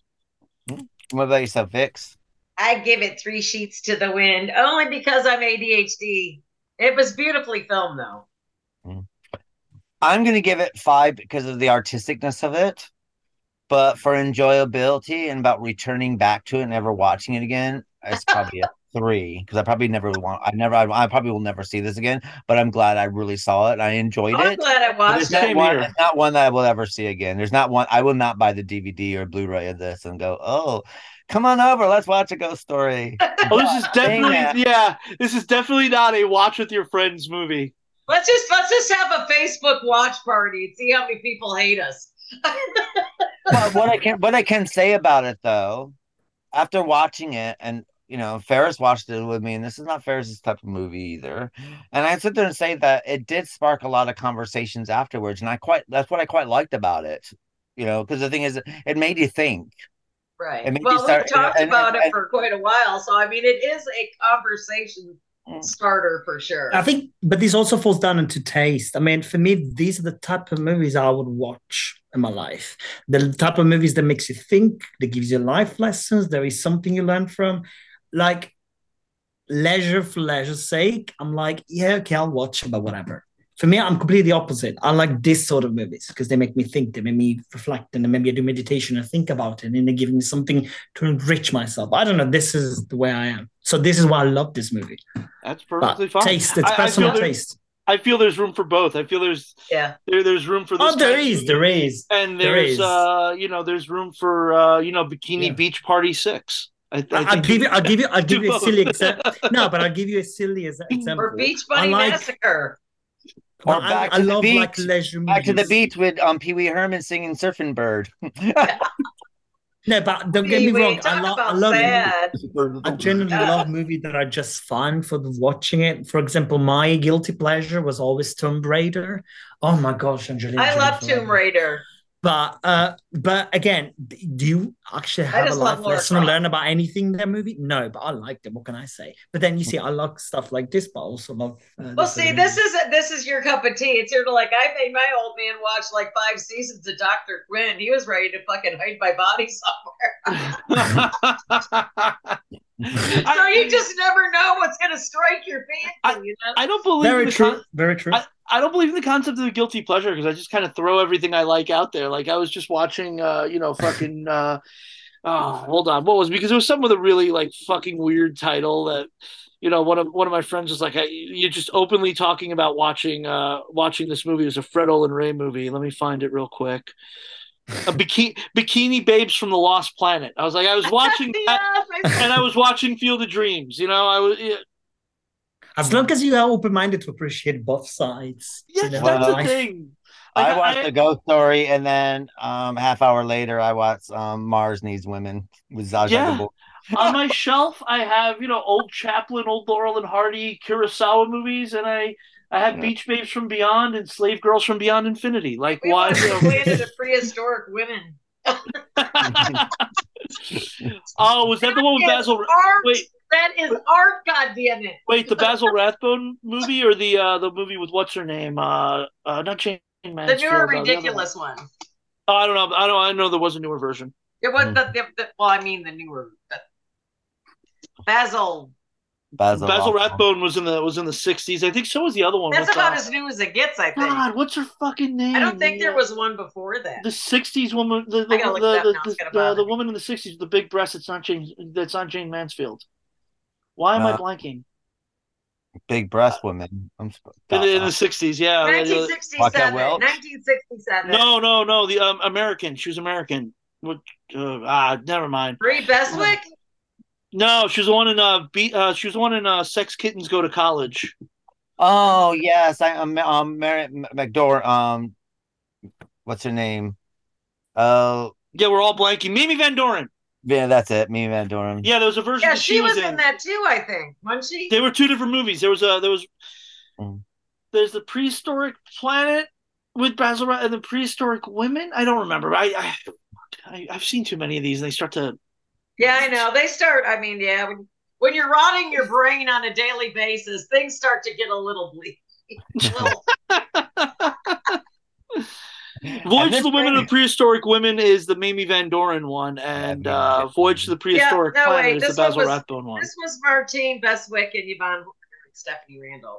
Oh, that was a Hammer film. Okay, all right. I know what you're talking about. That was a Hammer film, and I do not remember the exact title. 1967. It was the Prehistoric Women. Planet of Prehistoric Women, I think. Yeah. Prehistoric Women. No, it was just, I thought it was Planet. It's just Prehistoric Women.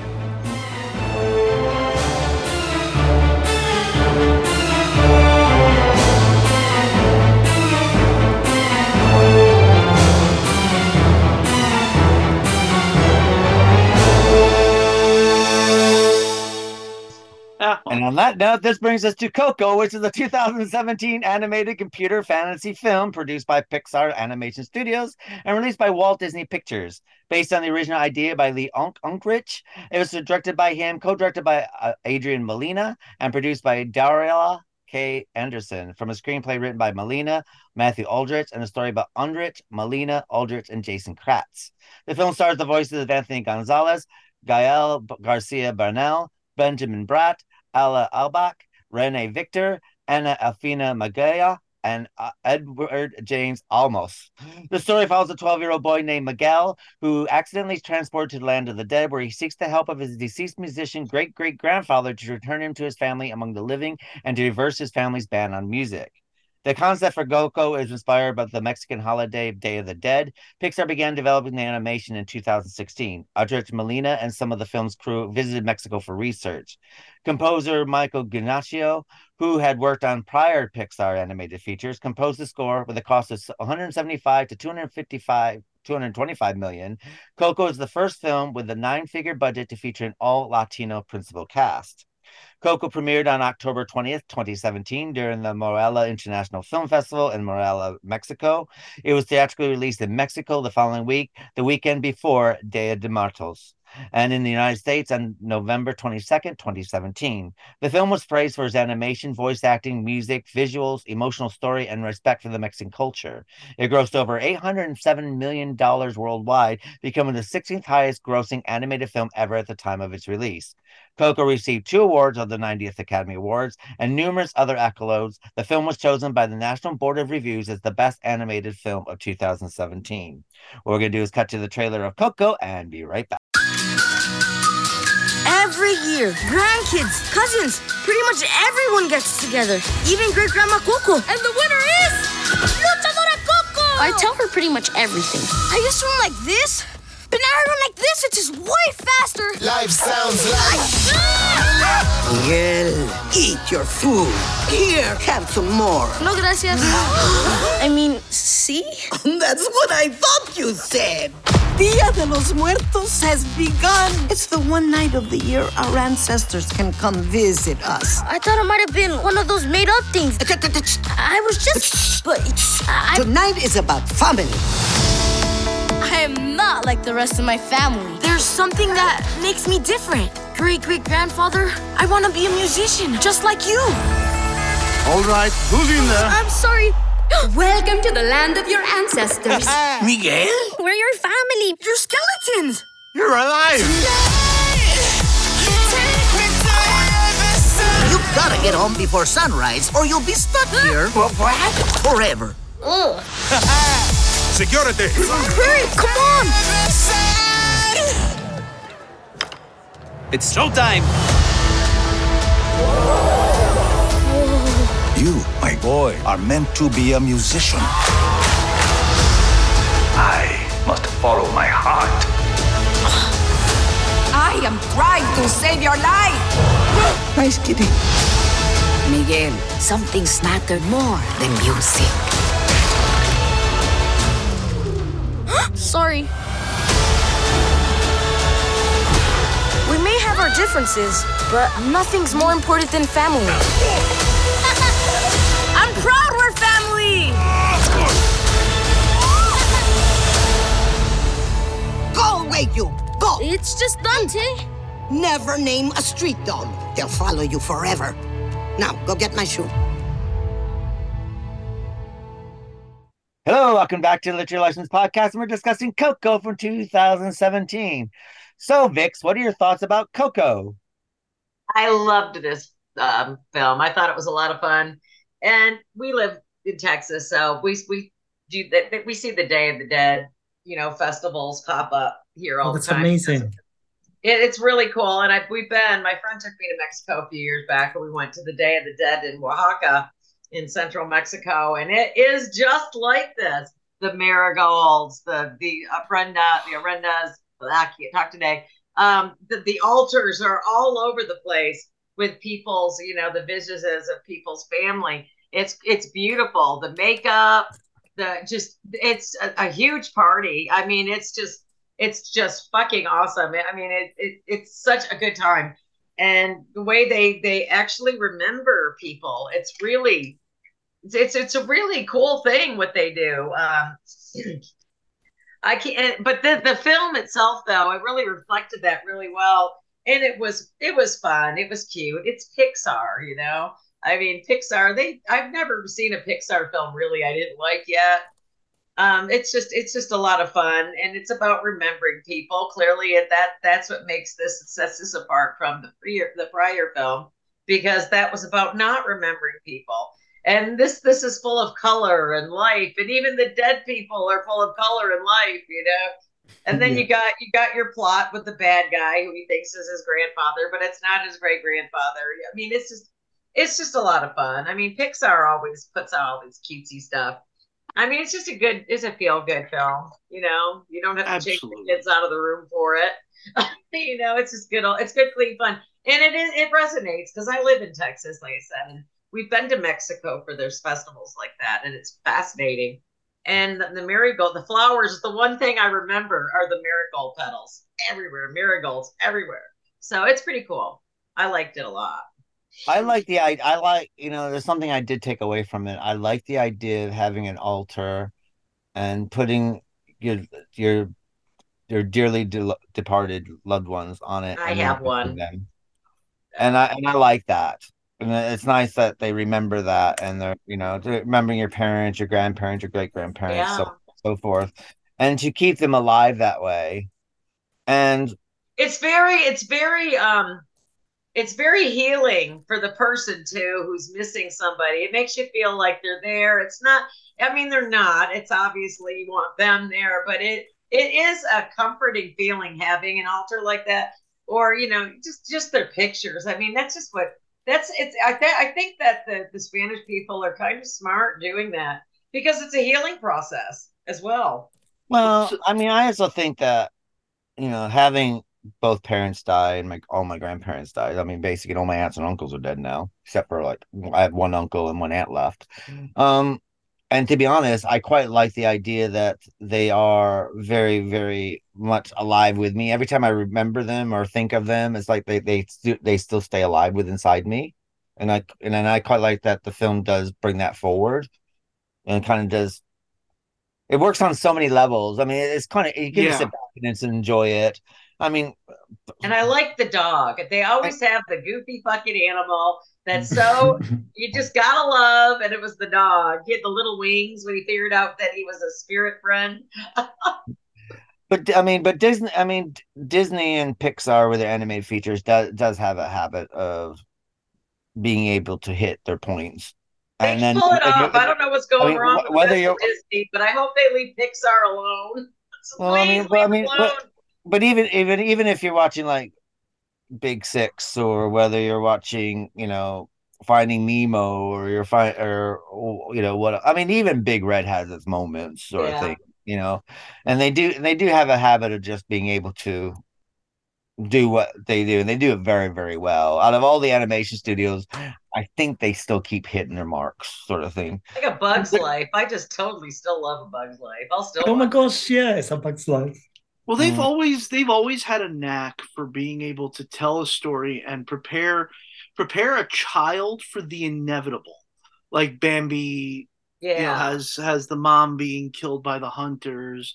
In Dumbo, there's the swinging Baby in his mother's Mine, trunk. Yeah, so Disney's Yeah. always been able to do that. They've always been able to put forward these ideas of these are the things that your child is going to have to go through, and you kind of think of it early. It's a universal thing. We're all going to eventually, lose our parents. We're all going Yeah. to, lose friends, lose loved ones, and these movies kind of start to implant that in your mind at a very early age. And this one is wonderful because it tells you that, yeah, you know what? Because Coco, the grandmother, dies at the end. They never say she dies at the end. We see that she's now on the other side with her father. So you have you put forth that idea to a child that this person might be gone, but as long as you keep their memory alive, they're still with you. And then we see the other side of it with a celebrity, the Ernesto de la Cruz, who he thinks is his great great grandfather. His memory's kept alive because he's legendary. He's Elvis Presley. He's William. You brought up Shakespeare earlier. He's William Shakespeare. He's George Washington. He's all these these historical figures that are always going to be remembered. so he doesn't really need the family to remember him. He doesn't need his family to remember him because he's become so iconic that they're always going to remember him. And now at the end, by the end of the movie, he's now going to be remembered in infamy as the letters come out. Yeah, and you find out that yeah, he actually murdered him. And I mean, and then look, and then I also like the way that they were able to attach this simple part of like the Hector character, where he's for being forgotten, starting to be forgotten. Yeah, and and I also quite like the idea that because Hector didn't come home, they just assumed that he just ran off and didn't come home, not realizing that he was murdered. So then you have like the family's idea what happened to this person who disappeared, who walked out of their life, and they come up with their own story, which is quite realistic when you think about it. When people do disappear from your lives, they move forward or whatever like that, and you have an idea. You think that you have an idea what happened to them, but you don't really know situation. Then you start building this. Well, you start building this fantasy about them, this story about them that they went off to. And if you want to vilify him, like this family does, they vilify him. Yeah.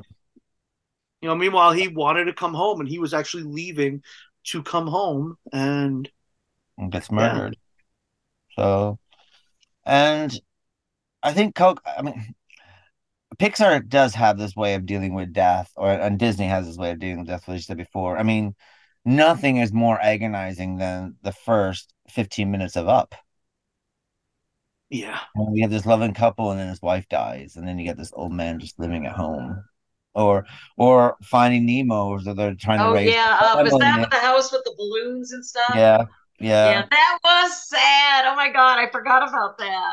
Look at the first 10 minutes of Finding Nemo. It's like you got this husband and wife talking, and they got their babies, and of course the mom dies. And the mom and all the kids die except for the one with the broken egg, which is Nemo. And then Disney's always been fucking heartless like that. They've always. I don't think it's heartless. I think it's realistic. It's realistic. Yeah, it's preparing you for the harsh realities of life, and you don't want to think about it. Yeah, I know. I guess they expected everybody that watched Bambi was going to be getting a subscription to Field and Stream. I guess. Well, I mean, I have to say one of my most heartbreaking films during a Disney Pixar film is Toy Story 2. Yeah, I like where that one. You get Jess, the cowgirl. And basically, I love that she one. gets left behind by her human, and her human no longer wants her. And she's just wants her. Isn't that true? We always outgrow our toys. And the thing is, I walked out of that thinking like, looking at my, remembering my toys I had as a kid that I no longer have there, and it kind of made me feel slightly guilty. That my favorite doll. Yeah, like my stuffed animal, my favorite. I mean, I still got my stuffed animal that had since I was a baby, and it's still here. But I still got my big Raggedy Ann dolls, like the one that looks like that belongs in the case. I got one of those. I don't look at that anymore since that shit started either. But they do have this way of like hitting these points and these thingies for you and stuff like this, and and then and I think that Coco kind of hits it all, and I had to sit there and say this quite impressive to they went for a whole Latino cast, and I thought that was very good of them as well. That was smart. That was smart. Because I mean, sometimes you get these things, they'll be like, you can't have a bunch of white or homeboys doing that.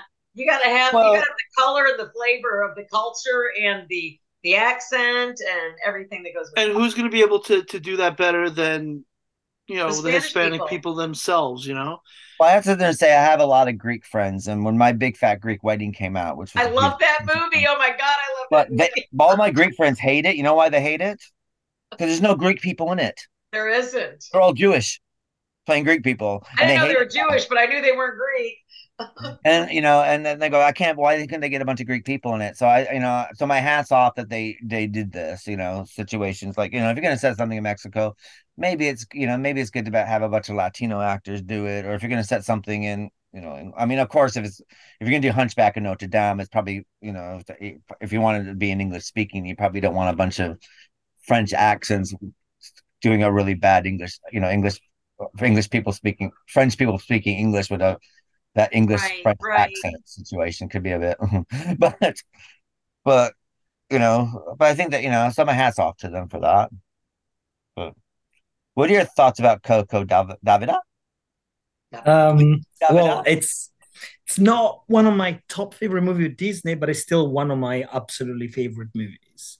I've got my list of favorite movies from Disney, but this almost hits one of the top ones. I Oh, really, you really liked liked it it. then. You liked it. Yeah, absolutely. Oh, This okay. is. I was confused. I thought you were saying Oh you no, didn't no, like no! it. I had a feeling he was going to like both movies this week. Yeah. I didn't know about the absolutely. first one. I figured Coco he'd like because it's fun and it's colorful and there's Yeah, no yeah, yeah. no blood cannons. We're gonna call him No Oh, Blood Cannon absolutely. David. I mean, it's first of all, it's a beautiful idea of concepts of like the well in the West we see it obviously in the Mexican culture they see this as like remembering the ancestors and the families, etc., which kind of connects to the um Chinese folklore belief of like worshiping the ancestors, which is the same thing, very basically.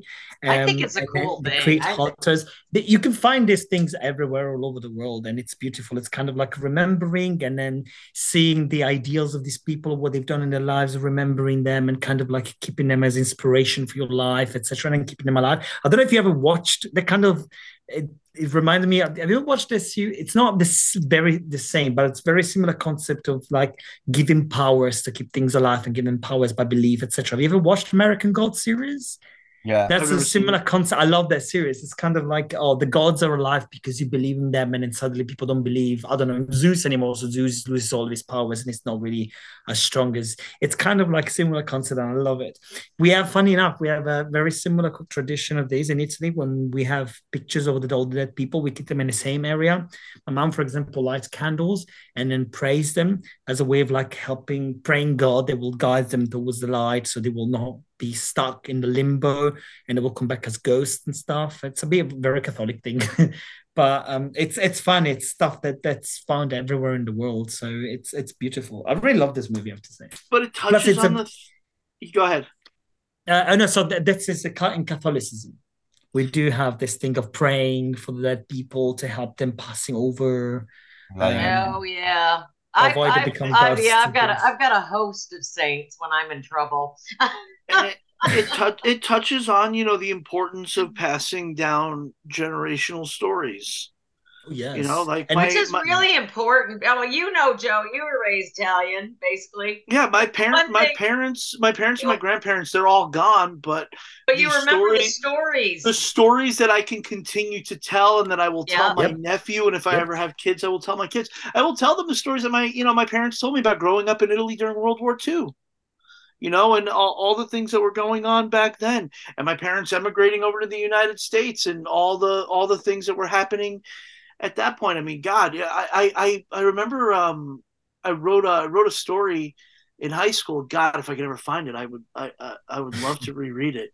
But I remember my uncle told me a story about when his father first came over here. He couldn't read or write in English, so what he would do is he would take a piece of chalk and he would mark off the column where he gets on the train in the morning, so that he would see it when he came out, and he'd recognize it and he'd get off. And then one day after he got on the train on the way to work, the station was cleaned. So the chalk mark was gone, and he couldn't find his way home. Eventually, late that night, the police brought him home because he was lost. Oh man, story. But that's a cool story, though. These little stories that just get passed down that maybe don't. It's just stuff like, or my parents were telling me about my grandmother during World War II working as a baker. And she would work right above the gutter. My uncle would hang out down in the gutters, so that my grandmother would accidentally drop bread. It would go into the gutter. My uncle would scoop it up, rinse it off when he got home, and that would be how they ate. There's those stories too, and you can pass these stories down. And my grandmother is long gone. She's been gone like 25 years, but this, as long as she's remembered, her stories kept alive, and that's what this movie basically is. That's why I like it so much. You see the power of that. I mean, it's really good for you to think of them and to remember these things. And that's why I liked it so much. Because Well, it is, well, because we've all but lost it's through people. but it's also through their sacrifices while you're here today and what their lives. Exactly. I was just gonna say, keeps you kind of centered when you're upset because the cable went out, and you're like, yeah. Honestly, what am I complaining about? My parents had to eat bread that fell in a gutter because it was wartime in Italy, and that's the way life was. Yeah. So it does kind of center you to a degree when something minor goes wrong. You're like, oh God damn it, I don't have time to watch the TV show I want to watch today. Yeah, dude, life could be a lot worse. We are a bunch of spoiled little shits. We are. Life could be a lot worse. But another aspect I like of Coco is also that if you have a dream and you want to be something, you might have to fight to do it. Cultivate your passions. There's always adversity. There's always... and your family might not be for your dream, and you got to just soldier on anyway. Yeah. You really do. They might not support you, but at the end of the day, if you live the little grandma when he starts singing to her the song, like Mama Coco, me, I don't love let that. it make you cry, for even if I'm far away, I'll hold you in my heart.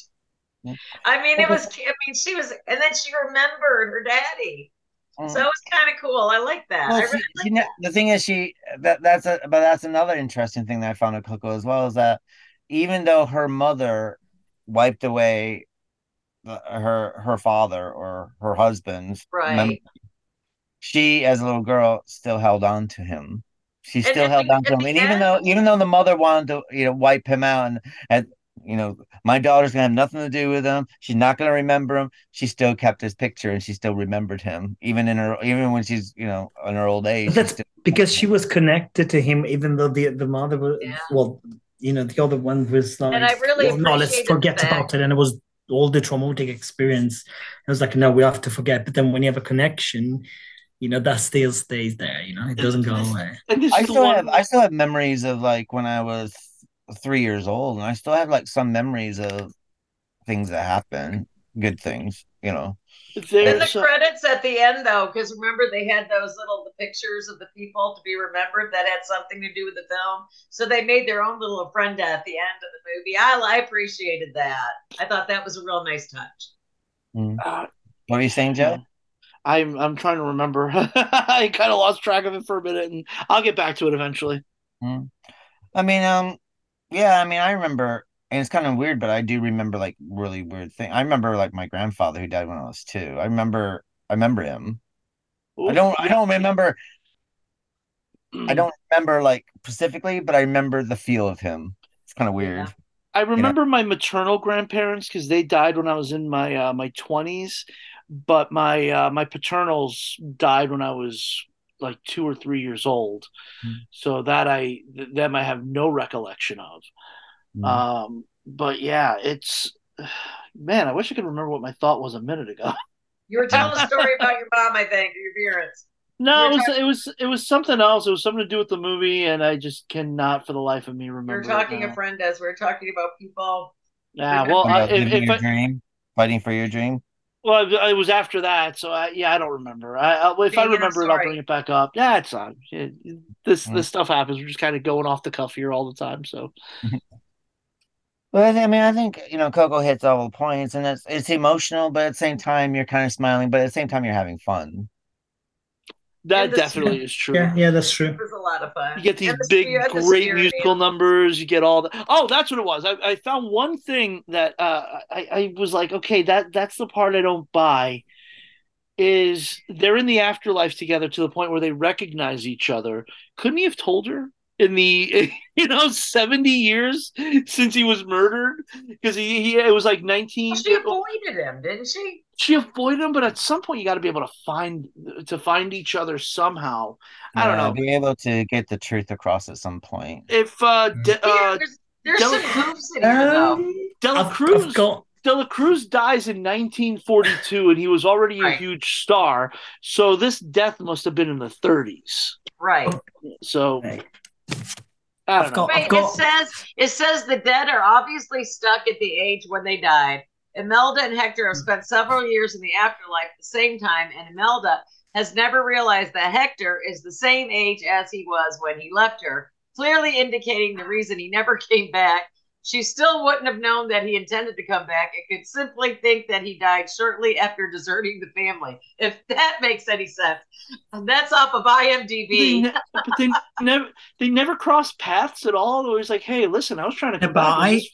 This cocksucker murdered me. In that case, the people in Coco's family or that family died quite young. Yeah.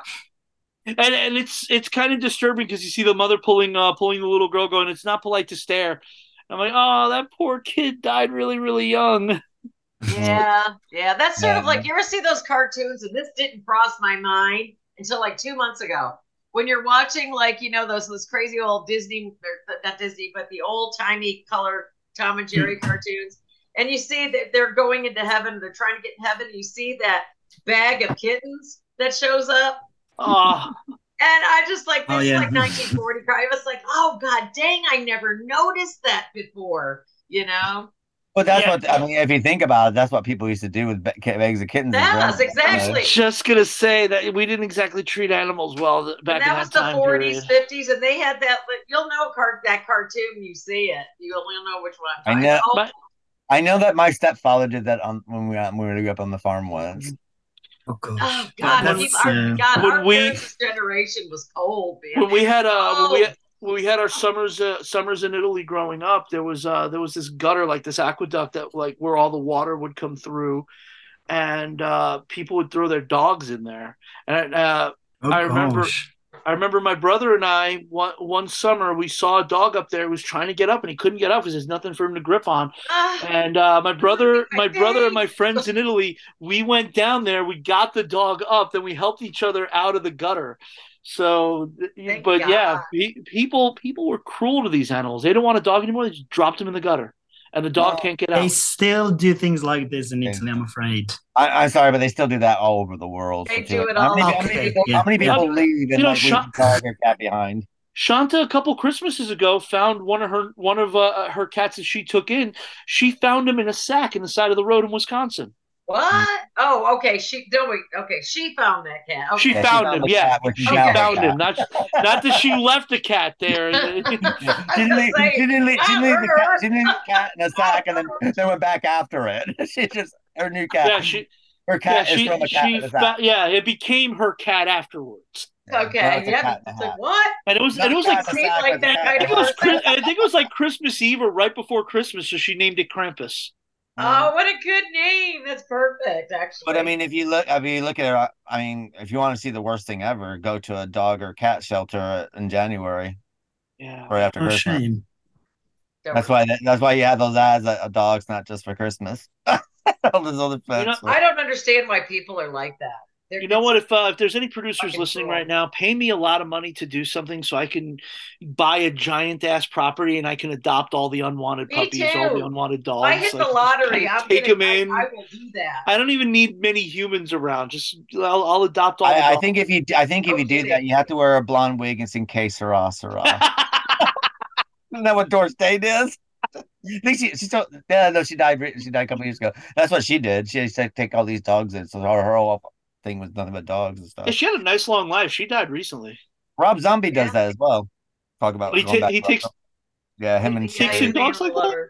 Yeah, dogs and cats. Awesome. Yeah, so that's awesome.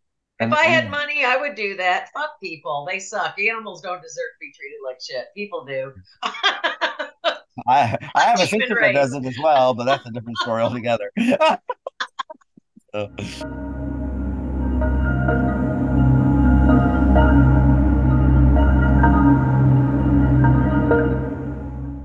Well, I think because time's moving on, let's rate Coco. Starting with you, David. Yes. Coco's Davida or David? It's either way. I generally don't mind. I just want to know because you always give me the raised eyebrow if I say it wrong. No, but I promise nothing personal. You guys it's just change it 12 every years in this fucking week country. on me, okay? I promise it's fine. Either way, it's fine. Fuck it, David. We're gonna anglicize him. David, fuck it. It's That's David. fine. No, David. No, actually, no. David is probably the worst. Call me David. Like I think it's with this kind of like Irish accent. One of my neighbors fine. growing up in a very Italian English, no, spelled his name like yours, and he went by Davide, which is what I. That's my name. That's Okay, That's what that's I it. You said was it asking perfectly. you. First you said David and no David, then it's Davy Day. It's like, okay, he I wants promise. to America. He's trying to westernise you. I'm just gonna call him Dave. I'm gonna call him Davey. Dave. How you doing, Davey? Well, back in Watford, they used to call me fucking Dave. So I think it's, But you got to pronounce it like Goliath. How you doing there, Davey? Yeah, you got to get that twang on it, You got to Dave. go full Davey and Goliath on him. But yeah, go ahead, man. How do you rate Coco? I'm sorry, we're just fucking with him and losing track. no, it's fine. Okay, so 100% 5. I couldn't give him less than 5 stars. The other reason that we haven't spoken about is the fact that the kid manages to break the curse of the family, which is another concept that they talk about in the story. So by trying to work out the objective truth of what happened and trying to keep the subjective feelings of the father and the fact that he loves the father and there's a truth that's behind it, etc., etc. Although he hated the family because they were like, oh my god, they're all together, blah blah blah. Eventually he recovers the love for the family, breaks the curse of the family finally accepts back the father into the altar, and this is sort of shadow work for the family, I would say. And they all become musicians. And eventually becomes musicians. So he managed to balance the love of the family. They were like obsessed. Our family is everything, nothing matters. And then keeping his passion going on. So win-win situation. What's best than that? This is like, I'm telling you, the movies we're watching, Keith, I have no idea why, but these are like great for therapies for life. I have no idea why every time I see like things that work for life therapy, this is recommended to everyone who's listening. Both of the movies, even the ghost story, to be honest, but in a different way. These two certainly were. They definitely were 100%. They're like inspiring. I mean, that's the way I see it. Plus, obviously, I agree with you on that. I absolutely. Although the ghost story is slightly more gloomy, but it's fine. I appreciate that. In here, instead, you have the Great Beyond is like a party of, If death is like it's portrayed in Coco, I am ready. I'm down. Yeah. So beautiful movies. I recommend it to everyone. Plus, it reminds me a little bit. Do you know the movie Encanto from Disney? When they break the family curse as well, exactly the same wavelength. So it's an amazing movie. So Coco, 100%. Yeah. Well, it even pays into Del Toro's Book of Life. Yeah, Book of Life. That's the other one. Yeah, absolutely. What about yourself, Vix? How many Cocos do you give Coco? Oh, I'll give it 5. It's just good, clean fun. It's sweet. It's really. I love how they put those the collage kind of like pictures, the apprentice for the people that had asked, that helped make the movie too. I thought that was really cool, and it's a cute movie. It's fun. Music's fun too. I mean, I like the animals. I like the dog. What was his name? What was that dog's name? It's on Dante. Dante the dog. Yeah. And he didn't have hair. He was a hairless. I didn't think. What was he? A hairless? He was like a. He was a hairless. He was a hairless dog that a skeleton with no nose is somehow allergic to.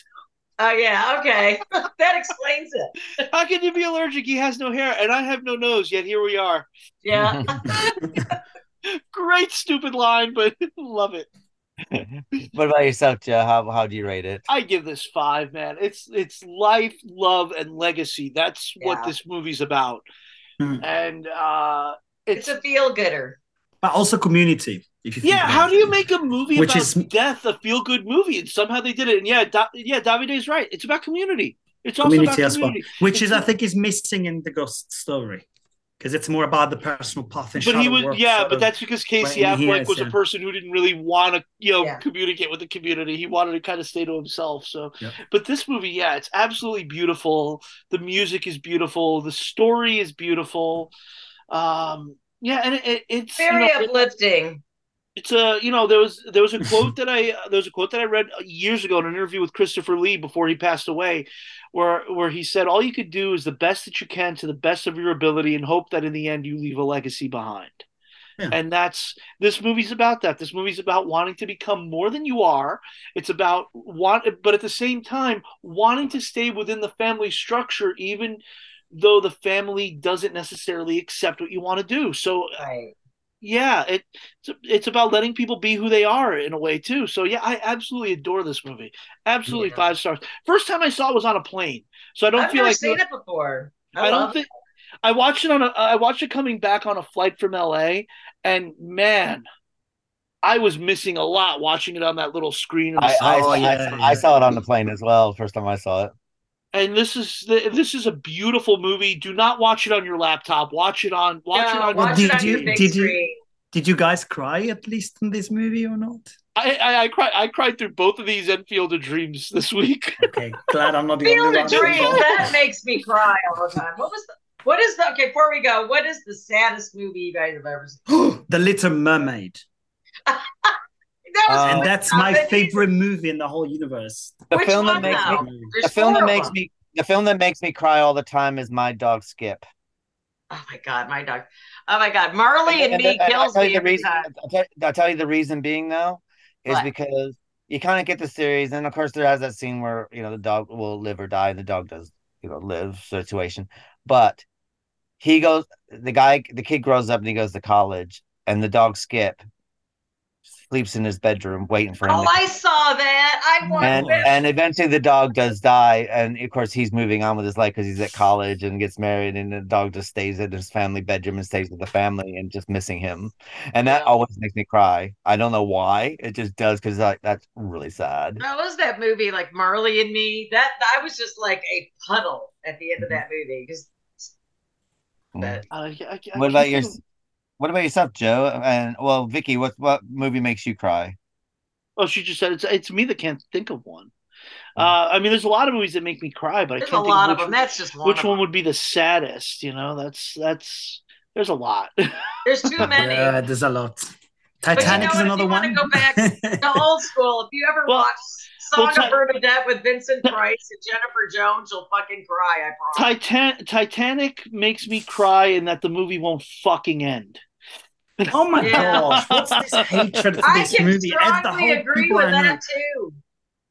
All the people I know keep saying, to be honest, even the Sandra Bullock movie While You Were Sleeping gets to me. Which one?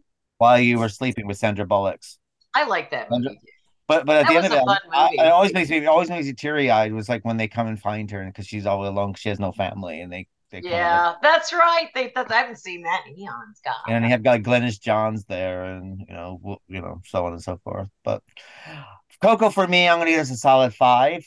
And one thing I always said, if I ever became famous, there's 2 things I want to do to live, so I can live through eternity, and that's being a voice a Disney character, or oh my gosh, or do a special spot on Sesame Street, and you'll just live forever. Yeah. And the thing is, I don't care. I don't want to be on anything else. I don't care what it is. But if I want, even the Muppets, I get the thing. Sesame Street is the Muppets. And okay. So it's like you guys, do like a little 5-minute segment on Sesame Street, or voice a Disney character, and you know that you'll live forever. And Coco's one of these things that long after we're all dead, that movie will still live on, along with all these Disney films. Sure will. Sure will, babe.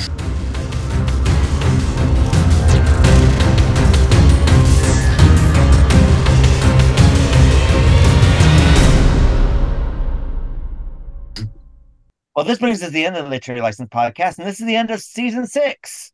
So we want to thank all our listeners for listening to us with Season 6, and wait till you come to Season 7, which is our People Are Strange year. Our first one will be our Once Upon a Time, which is our book to screen. We'll be covering The Little Mermaid, the original Hans Christian Andersen book, and the 1989 film from Disney. And of course, Batman the Animated Series continues with I Am the Night, Off Balance, The Man Who Killed Batman, and Mudslide, as we go into the new adventures of Batman. Our two for one will be dark family films. And our first film will be Puffin' Stuff from 1970, and The Never Ending Story from 1984. Yeah. And Joe Randazzo will be kicking off our anthology season with our first series of anthology films. Will be Fantasia from 1940 and Fantasia 2000. And of course, Doctor Who will be continuing forward, and they'll be covering The Web Planet and The Crusades, which aired from the 13th of February to the 17th of April, 1965. So it's good night for myself, and good night, Feliz Davida. Hi, good night, everyone, and don't be afraid of ghosts. And my name is Davida. Good night, Joe. Good night, everyone. Good night, Vix. Feliz Navidad. Okay, wait. Good night, everybody. And I'll be seeing you next week for The Little Mermaid from 1989. Good night, folks.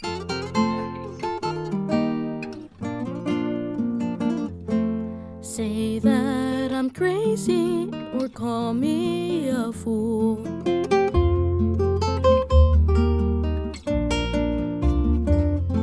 But last night it seemed that I dreamed about you.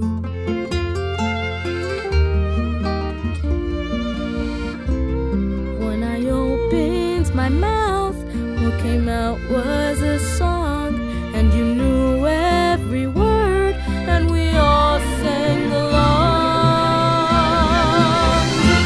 to a melody played on the strings of our souls, and a rhythm that rattled us down to the bone. Our love for each other will live on forever. In every beat of my proud corazón, our love for each other will live on forever. In every beat of my proud corazón. Ay, mi familia, oiga mi gente, canten a coro, let it be known. Our love for each other will live on forever. In every beat of my proud corazón. Ay, mi familia, oiga mi gente, canten a coro, let it be known. Our love for each other will live on forever. In every beat of my proud corazón. Remember me, though I have to say goodbye. Remember me, don't let it make you cry. For even if I'm far away, I hold you in my heart. I sing a secret song to you each night we are apart. Remember me, though I have to travel far. Remember me, each time you hear a sad guitar. Know that I'm with you the only way that I can be, until you're in my arms again. Remember me. Recuérdame. Recuérdame, si en tu mente vivo estoy. Recuérdame, mis sueños yo te doy. Te llevo en mi corazón y te acompañaré. Unidos en nuestra canción, contigo ahí estaré. Recuérdame, si sola crees estar. Recuérdame, y mi cantar te irá a abrazar. Aún en la distancia nunca vayas a olvidar que yo contigo siempre voy. Recuérdame. If you close your eyes and let the music play, keep our love alive, I'll never fade away. If you close your eyes and let the music play, keep our love alive, I'll never fade away. If you close your eyes and let the music play, keep our love alive, I'll never fade away. Remember me, for I will soon be gone. Remember me, and let the love we have live on, and know that